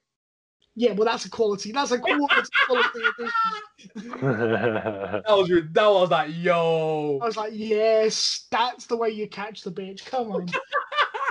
Didn't kill the animals though. He killed humans though. True. It's almost like the Lord Voldemort thing of what he doesn't think of, what he Yeah, doesn't consider important is what brings him down. The advice too. Mm. Oh, jeez, that was So great. we'll move on to the next one. Very similar to Black Museum, White Christmas, which is again the Christmas special. The last one before Channel 4 decided it was too costly to do more Black Mirror, so Netflix picked it up. It's another anthology one. How it's basically we follow a gentleman. It starts in a Christmas hut, and then we find out over 3 stories. He tells 3 stories that he did in the background to get his trust. We find out he's trying to investigate the whereabouts of a child at the end. But the one that stays with me the most is, what is it? The dating thing. Where the guy, one of the stories is the guy's going on a date and he's in his earpiece about how to talk to women. That's an interesting concept. Yeah, it's like a pickup artist in your ear. Yeah. Yeah. What do you think of this one? Do you think it's better than Black Museum? Yes, this is probably my favorite episode of Black Mirror. Because you've also got the egg one, the egg, the conscience is in the egg one, which is another interesting concept. And I can't remember what the other one was. Yeah. Remember 3 stories. Give me a second. I'm trying to remember them. It was being muted out of someone's life. Yeah. Being blocked. Like what's that? What was that movie called? Like, yeah, blocked. Like you can't see their face, you can just see a screen. I absolutely love this one. This is for me. This is a fantastic episode. Possibly, I haven't really given it the thought of whether this is my favorite, but it's right up there in the ones that I like and the ones that I really enjoy. And I think part of it is I felt myself when I was watching it, I should have seen the final twists coming. And I didn't. I was so immersed in the stories that I actually forgot to look for the twist. Yeah. Which means they did a good job on me, basically. Yeah, if you didn't see the film working, they did a good job. Also, can I just say, John Hamm is an absolutely fucking brilliant actor. He's a legend. Legend. Yeah. And a handsome bastard as well. Mr. Madman himself. Yeah. Yeah. He is a very handsome man. I'm trying to say all that, but yeah, you can have that if you want. Yeah. He's in Mad Men. He was in Mad Men, right? Yeah. Yeah. That's where I first saw him. He was in Good Omens as well. Yeah, he's a great actor. Basically, I'll let you in on a secret. Okay. I saw John Hamm's character sheet, and he has a 20 in charisma. Okay. Oh yeah. Nice. I like that. Lovely. So I laughed at that. Hated in a Nation, which is a feature-length one. It's about a murder mystery. Yep. It's a Hitchcockian, and a disaster movie. The episode is, I think it's paced amazingly, actually. It's an hour and a half. Would any of you like to describe what it's about? I love it. It's so good. Do you want to describe it, Dan, or do you want me to describe it? Do it.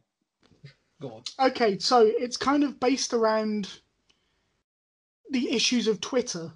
There's this woman who is being given a lot of abuse online because she has insulted somebody who was in a wheel. Basically, it's Katie Hopkins is this character. You think this is going to be her who this episode revolves around, but actually she gets killed off in the first 10 minutes of this episode. And it turns out that she actually slits her own throat. But it turns out that there's this hashtag on Twitter called #death2, and then you put the name of a person and their picture up. And it's this #death2 thing is growing. So the next day, another person who's been getting pelters on Twitter ends up dead. And it turns out that this Death 2 thing was happening on their one. The other story that's going on at the same time is that the bee population has essentially died. And this company have created robotic bees that do the same job as a normal bee, which is obviously a huge part of our, not for making honey, but just for the entire ecosystem. So these robotic bees have now been used for a couple of years to keep the pollination process for flowers up and all that kind of stuff. But it turns out that actually the government have been using it for facial recognition software as well. Yeah. And these bees have been, the way that these two people died was that these bees have been burrowed into their heads and hit their pain receptor so that they will do anything to end that pain, including kill themselves. And you get 4 or 5 people who die that way, and it turns out it follows the 2 police detectives looking into it and trying to catch up with who the killer is. They then discover that the killer used to work for the company that made the bees, which is why he can hack it. And then it turns out they think that he's kind of supporting the people on Twitter to kill 1 person a day. But actually, his master plan is to use all these bees to kill the people who've been using the hashtag Death2 thing, because the problem is anonymous, no consequences for your actions is what he actually has the biggest problem with. Okay. Is kind of that's the way I read it anyway. I like Dan. I mean, I'm sure you guys remember a while ago I was speaking about The Tunnel as a TV show, which is based on another TV show and book called The Bridge, which is part of something that's called Scandinavian noir or Nordic noir. And this is very much in the same style, heavily influenced. Things like The Killing and the woman with the girl with the dragon tattoo. Oh, The Killing is amazing. Watching that, right? All of those are classed as Nordic noir, and this is in the same mold. Like Joe Nesbo and the like of that. Stieg Larsson, Joe Nesbo, precisely. Kind of storytelling. And like I say, it's now become a whole subgenre called Nordic noir, and this is a real. I felt like it was a homage to that a lot of the time. My biggest issue with this episode is very much a personal thing. If there were 2 actors in it, basically the 2 female detectives who we follow, and it took me about 3 minutes to work out where I knew the main one from, and it took me an hour to work out where I'd seen the other one, and that was bothering the living crap out of me. Because the main woman was in Trainspotting. Yeah. The first Trainspotting film. The second one, it took me ages to recognise that she was the waif from Game of Thrones. Yes. There you go. Now you can see it, right? Yeah. Yeah, it's on my days. I forgot about that. Yeah. And I was sitting there going, I know her from something. I know her from something. And you always see that guy as well, the cop, the NCA agent, Benedict Wong, him. Oh yeah, well, yeah. This guy, man. That's the guy from Doctor Strange. Doctor Strange. These guys everywhere, bro. I love this guy. Small world. Yeah, but yeah, this episode. I have to say, I do love me some Benedict Wong. Yes, there we go. He is just proper brilliant. He is. But coming back to the show, this episode is awesome. It's the longest one by quite some distance, I think. Mm-hmm. It's like an hour, with the exception of the Bandersnatch, but yeah, top notch, top tier for me. Very much so. And also, it plays on that fear. Even if you're not afraid of bees, the idea of an insect accidentally going into your ear or something is a fear that all of us can understand. Exactly. Just being near it, just hearing it going. Yeah, exactly.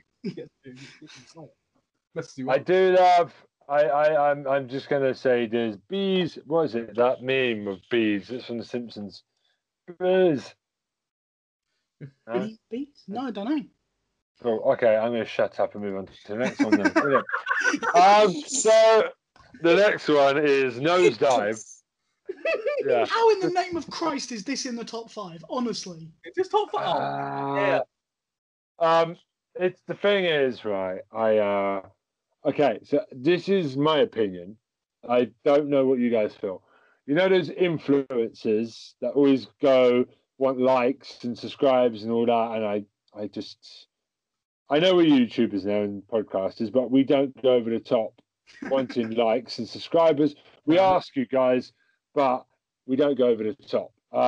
If people could do this in real life, they would. This whole world where you get rated for everything you do, for likes and stuff, that sounds like such a that's nightmare for me. That would definitely make me top myself. That's the only thing that would make me top myself, is a world run by Facebook. Thumbs up. That's all I'm going to say. Ugh. It's nightmare fuel. I agree with the character at the end. No, that's where I would want to be locked up away from the rest of the human race. Yeah. Oh. The approval. Interesting concept. This one was the easiest one for me to just go, nope, not going to happen. Yeah. It's an interesting concept. I don't know. It's just a episode which, strangely, a lot of people reviewed really well. It's because it's well acted and there's nothing wrong with it. Kirsten Dunst is brilliant. Kirsten Dunst is brilliant as always. Kirsten Dunst? Kirsten Dunst, ain't Kirsten. She's not in Kirsten. He's not in this. No, this is shit. It's Spider-Man's other fuck buddy, Gwen Stacy. Bruce Dallas Howard. I was about to say Emma Stone. One of these women has slept with Spider-Man. It's Bruce Dallas Howard. One of these women has slept with Spider-Man. Answers on a postcard. She's ginger. No, so basically, awesome. Yeah, she's really good in this. Yeah, she's fantastic. She's a very underrated actress. That is the saving grace of this episode. Is she is really good. And she does really try hard. The truck woman. Yeah. Oh well, yeah. But she's good in everything. Yeah. And she does realistically break down at the end, trying to deal with this nightmare world where everybody likes you judges you on your likes and your followers, which sounds just. Yeah, I do love that scene at the end where she and that guy are just in those cubes shouting insults at each other and really enjoying themselves. That's it. It's most probably the closest to living in North Korea that you can think of. You know, you can finally let loose. Yeah. Yeah.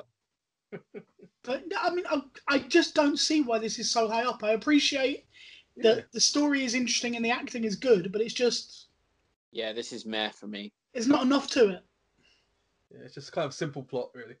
And it's the thing that scared me. I think it's why I stopped watching Black Mirror for so long. Is because this was the first Netflix one, and I went, really, this is where they're going? And I stopped for the longest time. Because I was a fan of Black Mirror. Like when we spoke about it months ago, I said I knew the first 2 seasons well, but not much after that. Yeah. It's because this episode kind of put me off. Yeah, I watched a couple as well, so I'll send it to you. This is the way this is going. Yeah. I'm not in, basically. Yeah.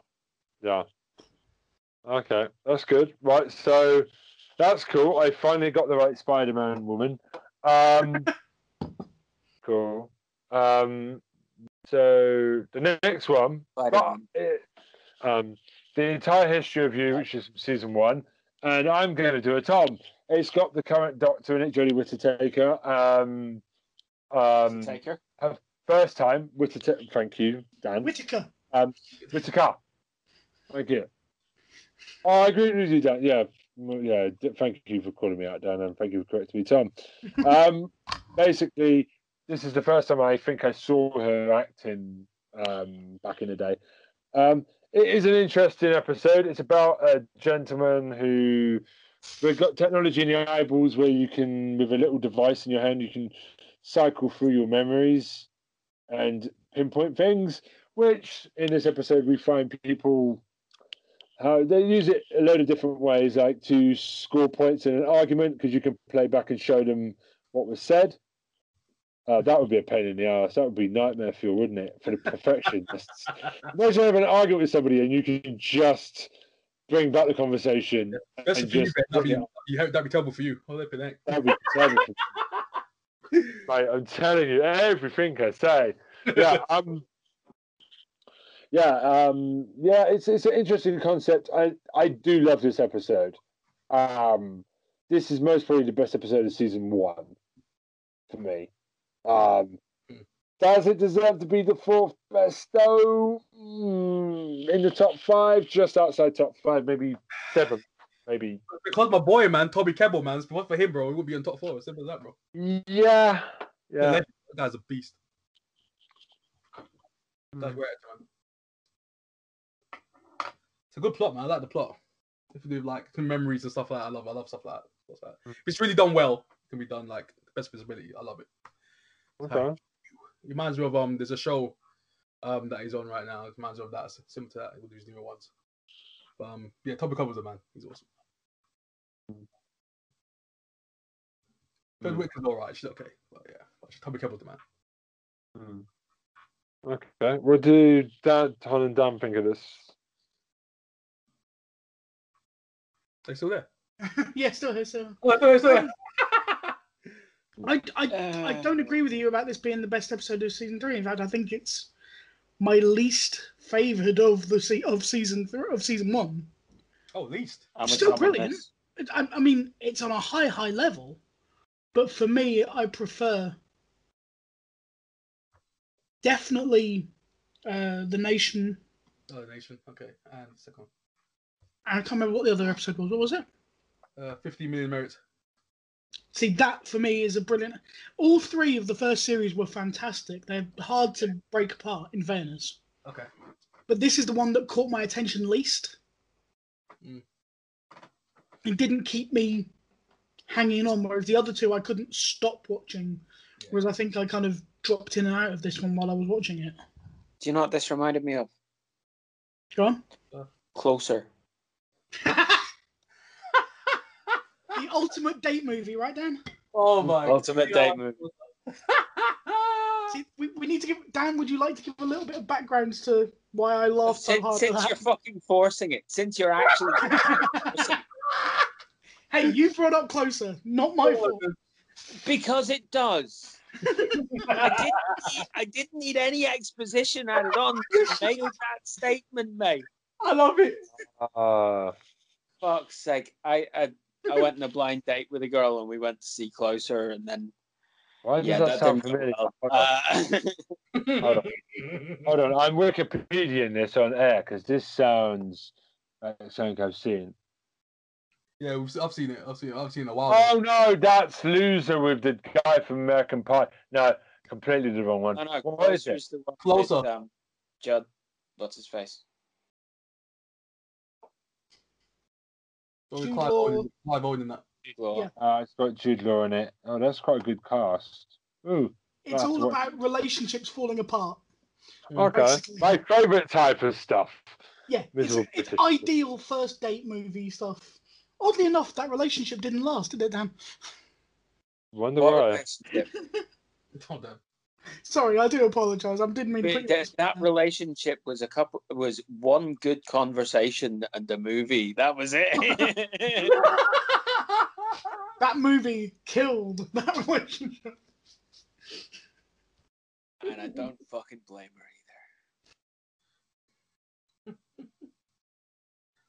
Yeah, it was meh for me. Like it's well done. I can see it's well done. I can see that as a commentary on paranoia, it's fucking good.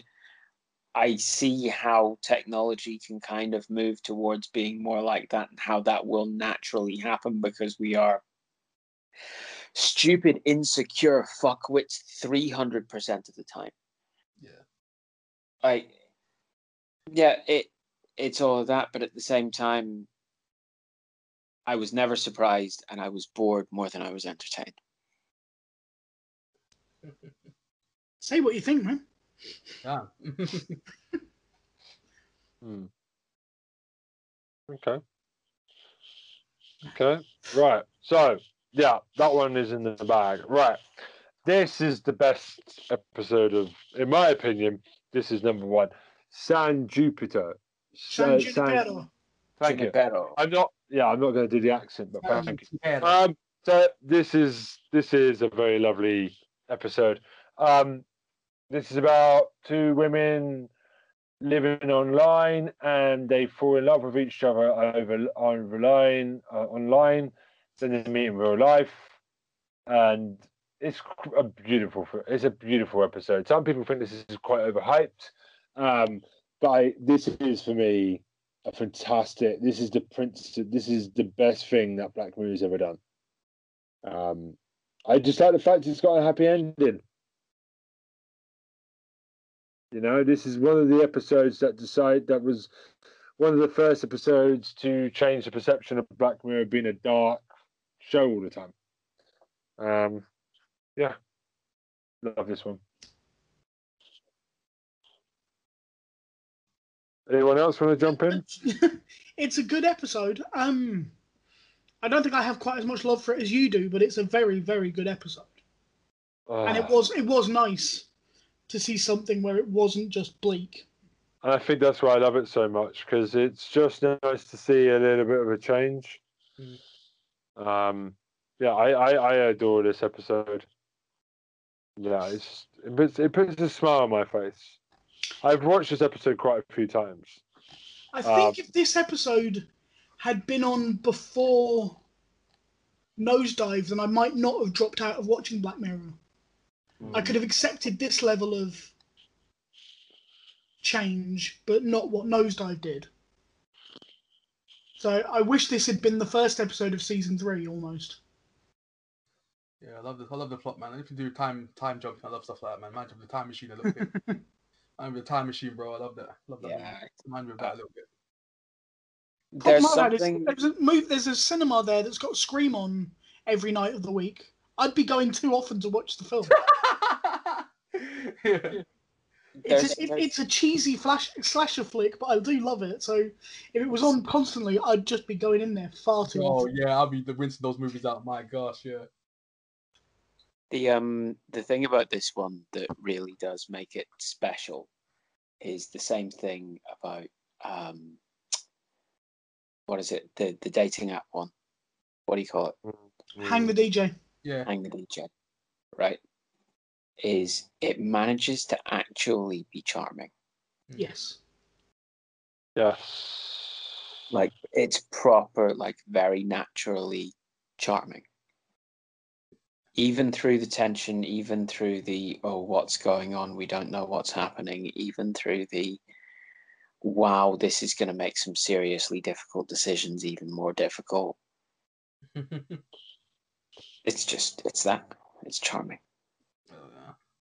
Stuff like this makes me cry, man. I'm like, I can't watch stuff like this, but I managed to get through it though. Here's a question I've got. I was like, yo, hit me. Did this get answered in the episode? Maybe someone can help me here. Why was she getting married to, like, her orderly? The woman who was in the coma. Why was she getting? To have permission to make the transfer. That's what I thought, but I didn't know whether they explained that properly or not.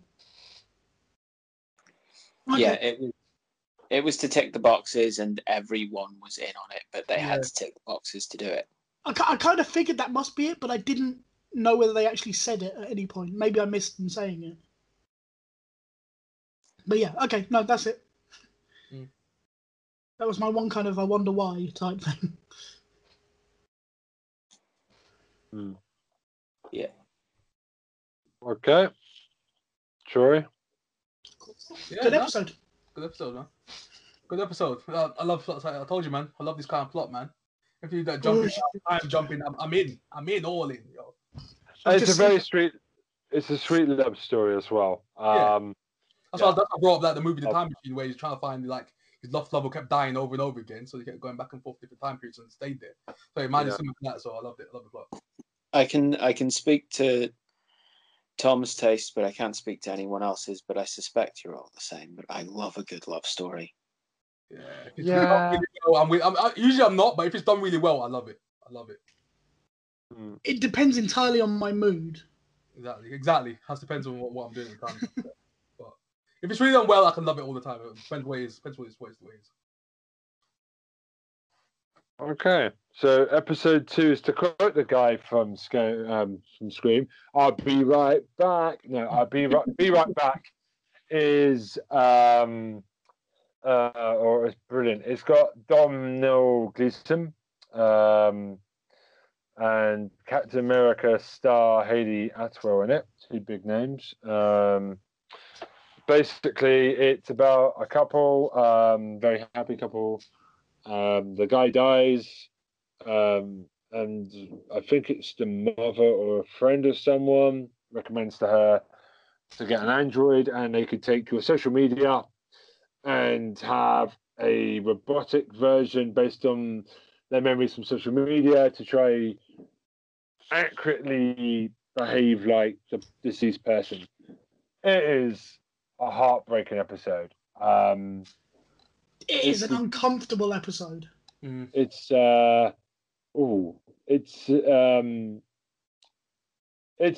it's top 5, top 3 for me. This is it makes you wonder if they try and do this one day. The thought of trying to mimic a living person with an Android just from their social media posts is it's another nightmare one, isn't it? It's just incredible acting. Yeah, he tries to act like he's the boyfriend, the husband, but it breaks your heart when he just admits that he's not him. You know, it's horrible. Like that sort of, you can tell what's off, but you can't really put words to it until she does. Yeah. Where she says that he is like a fraction of who he was. Like it's really, really well done, and it's very, very unsettling for it. Yeah. And that's what happens when Black Mirror really does a love story. I mean, I really like the actor. He was my favorite film of his is he was great in Star Wars. He's also in About Time, the romantic comedy with time skipping. It's a silly film, but I just love it because he's such a charming actor. He also in Harry Potter.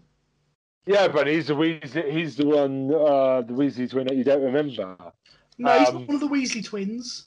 Is it because he's ginger? No.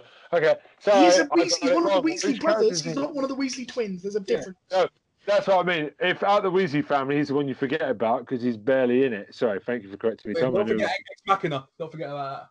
Yeah, Ex Machina. Oh yeah, I need to watch Devs at some point actually because that the director of that. Anyway, back on track. He's a great. I really do love him, and obviously Haley Atwell is Atwell. She's really good. She's gone into bigger things, and hopefully one day we see a bit more of the Peggy Carter.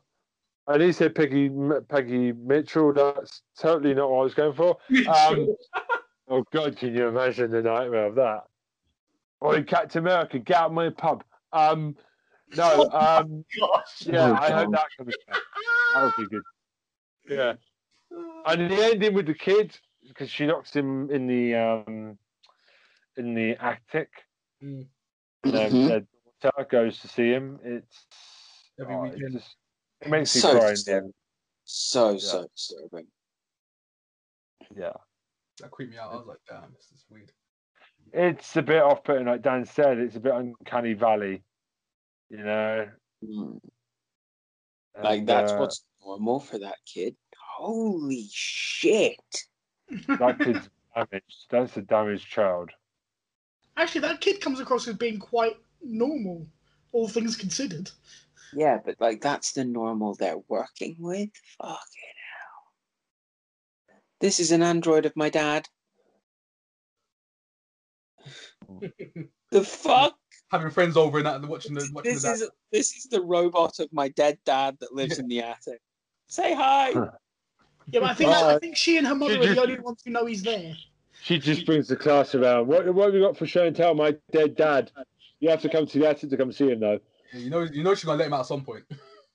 And he can't kill my dad now. Look at him. He's Iron Man. Yeah. So that's that one. This is top 5 for me. This deserves its number 2 spot. Yeah, definitely. I wouldn't disagree. Yeah. Top 5, definitely. I don't know if I'd put it number 2, but top 5, yeah. But when it came out, it was the best Black Mirror episode at the time. For a lot of people, I think. Yeah, This was the one. but This it's beautiful in its simplicity. The beauty of that episode is it is so simple. It's because it's all about loss and how you deal with loss. Not the awful American TV show. No, not Lost. Yeah, Lost. I'm joking. Keep up. The meme. 4 Yes. panels. Yes, exactly. Right. So the last one that we've got to talk about is, I think this is my favourite one. It's just Star Trek in all over the place. It's the USS Callister. Who wants to take this? Because this is my favourite episode. How do you describe this episode? This is the first episode that was ever done properly outright for laughs. There are points in it that are done purely to be jokes to make people laugh. Yeah. Which is an odd thing for Black Mirror, but it worked. I'm surprised they did not get sued by Paramount for the almost on the knuckle Star Trek thing. It is so close. I mean, I'm surprised. I mean, Charlie Brooker says in the making of, he's surprised they didn't. They were always checking with Paramount every day to make sure that they weren't stepping on their shoes. It's probably the fact that they checked with Paramount that Paramount let them do it. Yeah. Yeah. They showed some level of respect to the fact that they were sending up Star Trek. Yeah. It's just if Captain Kirk could be even more of a bigger dick, basically. Yeah, that's a point about this one is I'm trying to rack my brain, but this has the character that you get to hate earliest for longest. Yeah. If you know what I mean. Yeah. In all of the Black Mirror episodes that I can think of. I mean, he is an outright bad guy. Scumbag.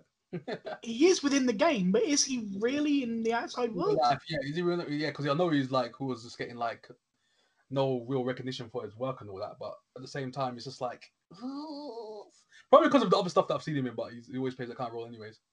Well, I'm not really talking about the outside persona. I am literally talking about the in-game persona. Yeah. The in-game persona is a dickhead from... Yeah, that's what I mean. Yeah, persona is a dick, yeah. But I mean, even the outside persona by the end, you come to dislike and you want to see lose.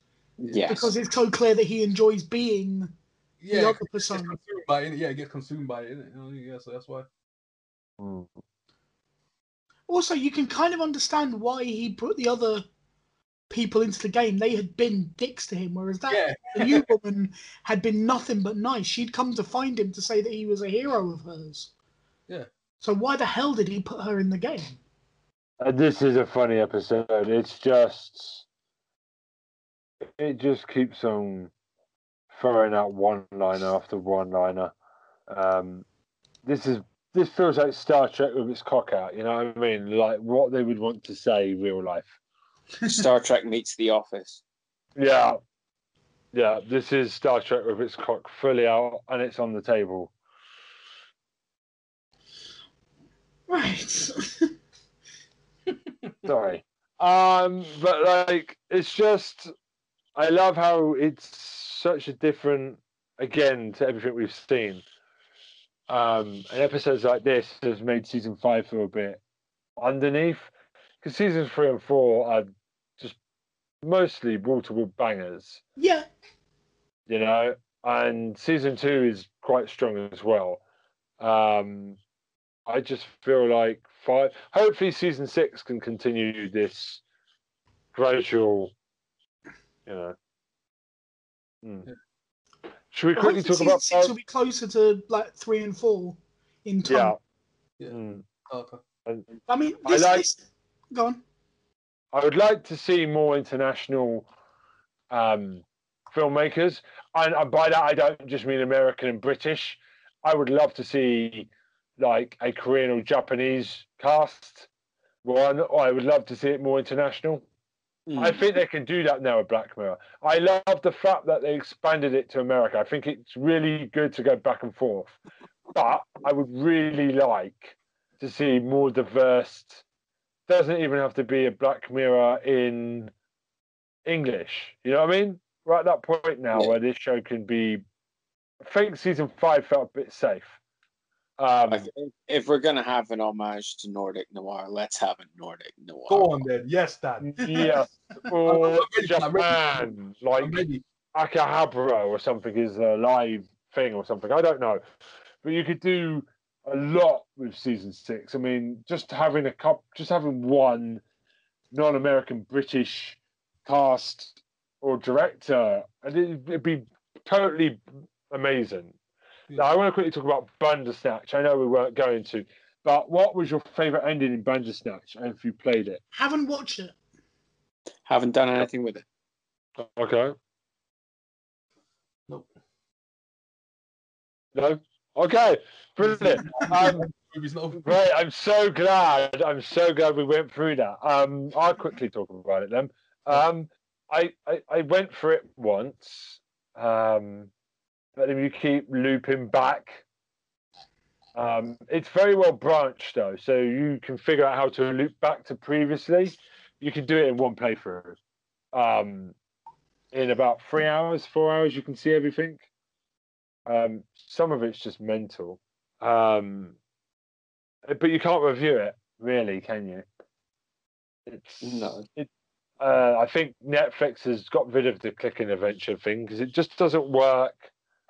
For I don't know. I love it. I personally think it's a really brave thing to do. And the thing is now they don't announce when they're going to drop Black Mirror. They just drop it. You know? But yeah, you guys should go try it and tell me how you thought of it next week. I will go and try it at some point. Yeah. It's definitely an interesting experiment. But I got a bit bored after an hour. Because I think it's good just to do it one time and then you have your experience. I'm having a complete break from Black Mirror for a good while. I am not going back to... You've got ice cream headache. You've ate your ice cream too much. You ate your Black Mirror too much. You've now got an ice cream headache of Black Mirror. Ben, you broke Dan. Sorry, Dan. Yeah, but like Dan said already, you should really watch one a day or have the time to think about it.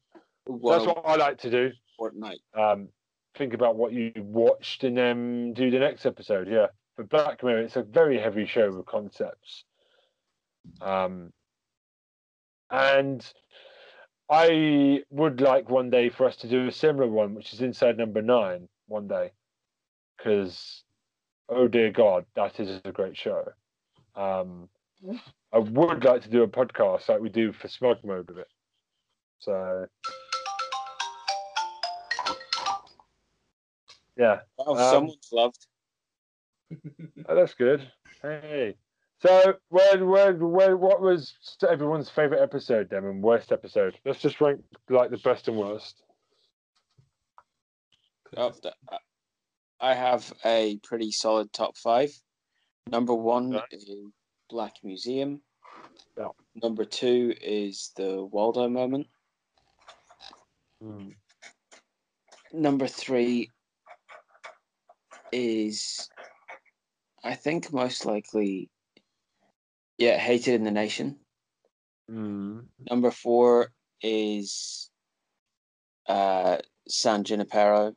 And number 4 is 15 Million Merits. And number 5 is Hang the DJ, and then San Junipero's just outside. That's where mine is. Okay. The worst one?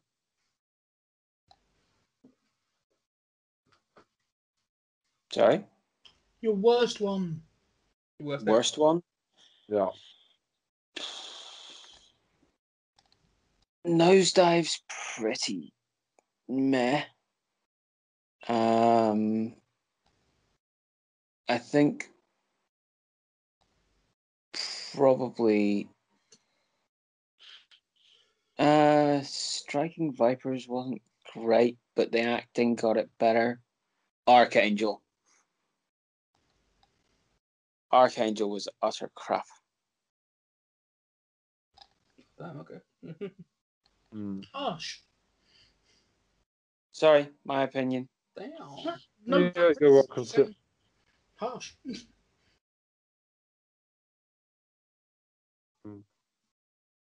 Okay, Troy. I'd say my favorite has to be.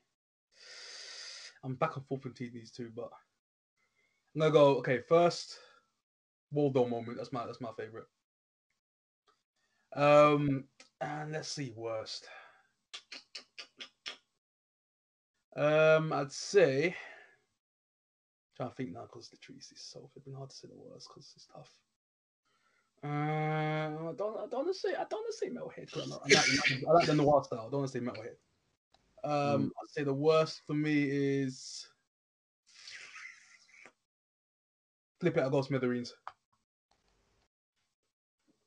Okay. Fair. Yeah. Tom. Best one for me is White Christmas. Okay. Not because you've got a drugs problem. Oh, Yeah, I'm sorry. Just ignore me. Jeez. That's a good joke. No, it's not. That's not a good joke. That's not a good joke. It's That terrible. is not. That is the antithesis of a good. It's It's not a good. white It's not a joke. Christmas. You gave me my heart. The It's not very right. next day, you snorted it away. Yeah, that La, confidence. la. Okay, Disclaimer, so guys, disclaimer. Opinions of Ben Gilman are not the opinions of Square Eyes Syndrome. Yes, don't disclaimer. do drugs, kids. Stay in school. Don't do drugs. Dan, Straight you've up. broken Ben. In drugs, Yes, you don't broke do it, yeah. Maybe I should bring a guitar. White Christmas could be my number one Christmas hit. Dan, we could make it for Christmas. I'm a stop you there. I've heard the proposal and given all of the context. I'm out. It's a no for me. What is this? And for those reasons, Dragon's Den. Turn into Dragon's Den. I'm out. Not for me. Not for me. Nope. Your song says Anyway. no. Yeah, sorry, Tom. Worst one for me is Nosedive. Well, this podcast is nosediving with my jokes. Yeah. Fair play. What So about go on, you, Ben? What's your best and worst? Best one. Oh, that's a difficult one. I would say for impact, Be Right Back. Like, that's Yeah. my favorite one. Like, that left me with the biggest feelings. But my happiest one is San Junipero. San Junipero, yeah. Okay. I like romance.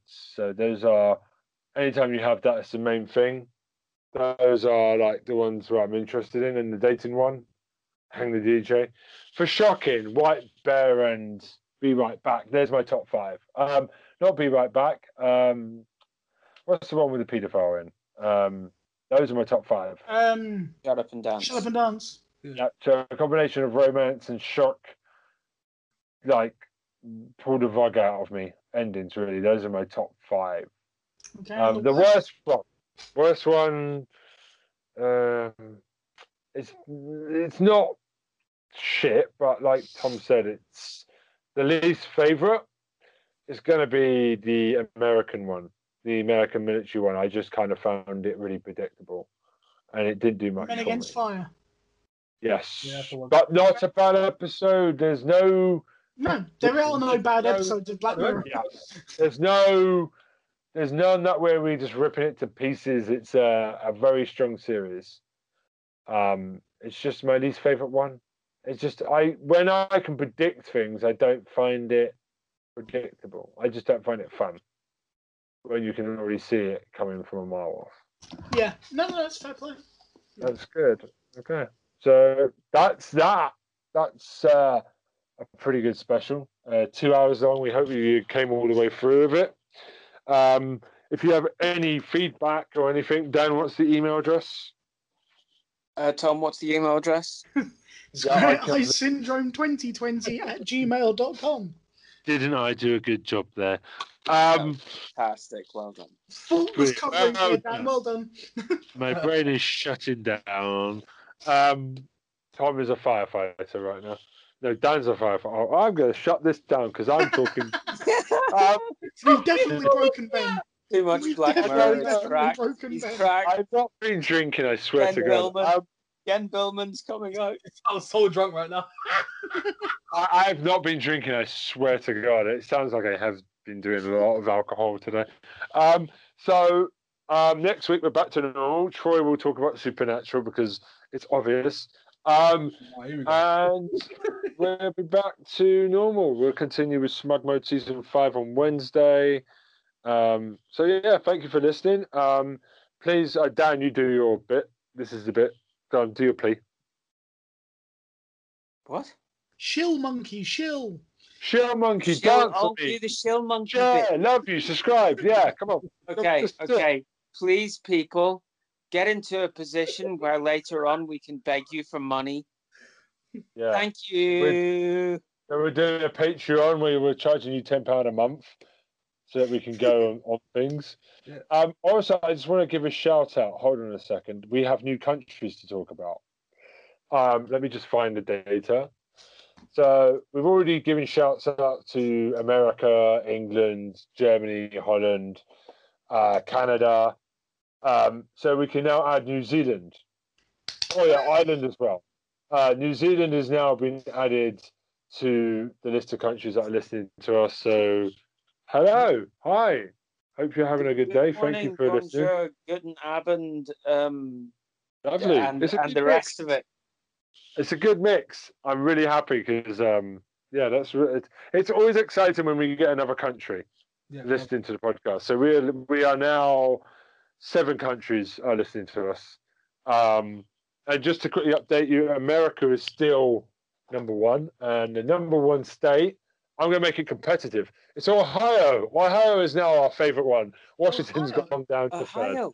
Really? Yeah. Ohio, you know. Fair enough. Shout out to Ohio.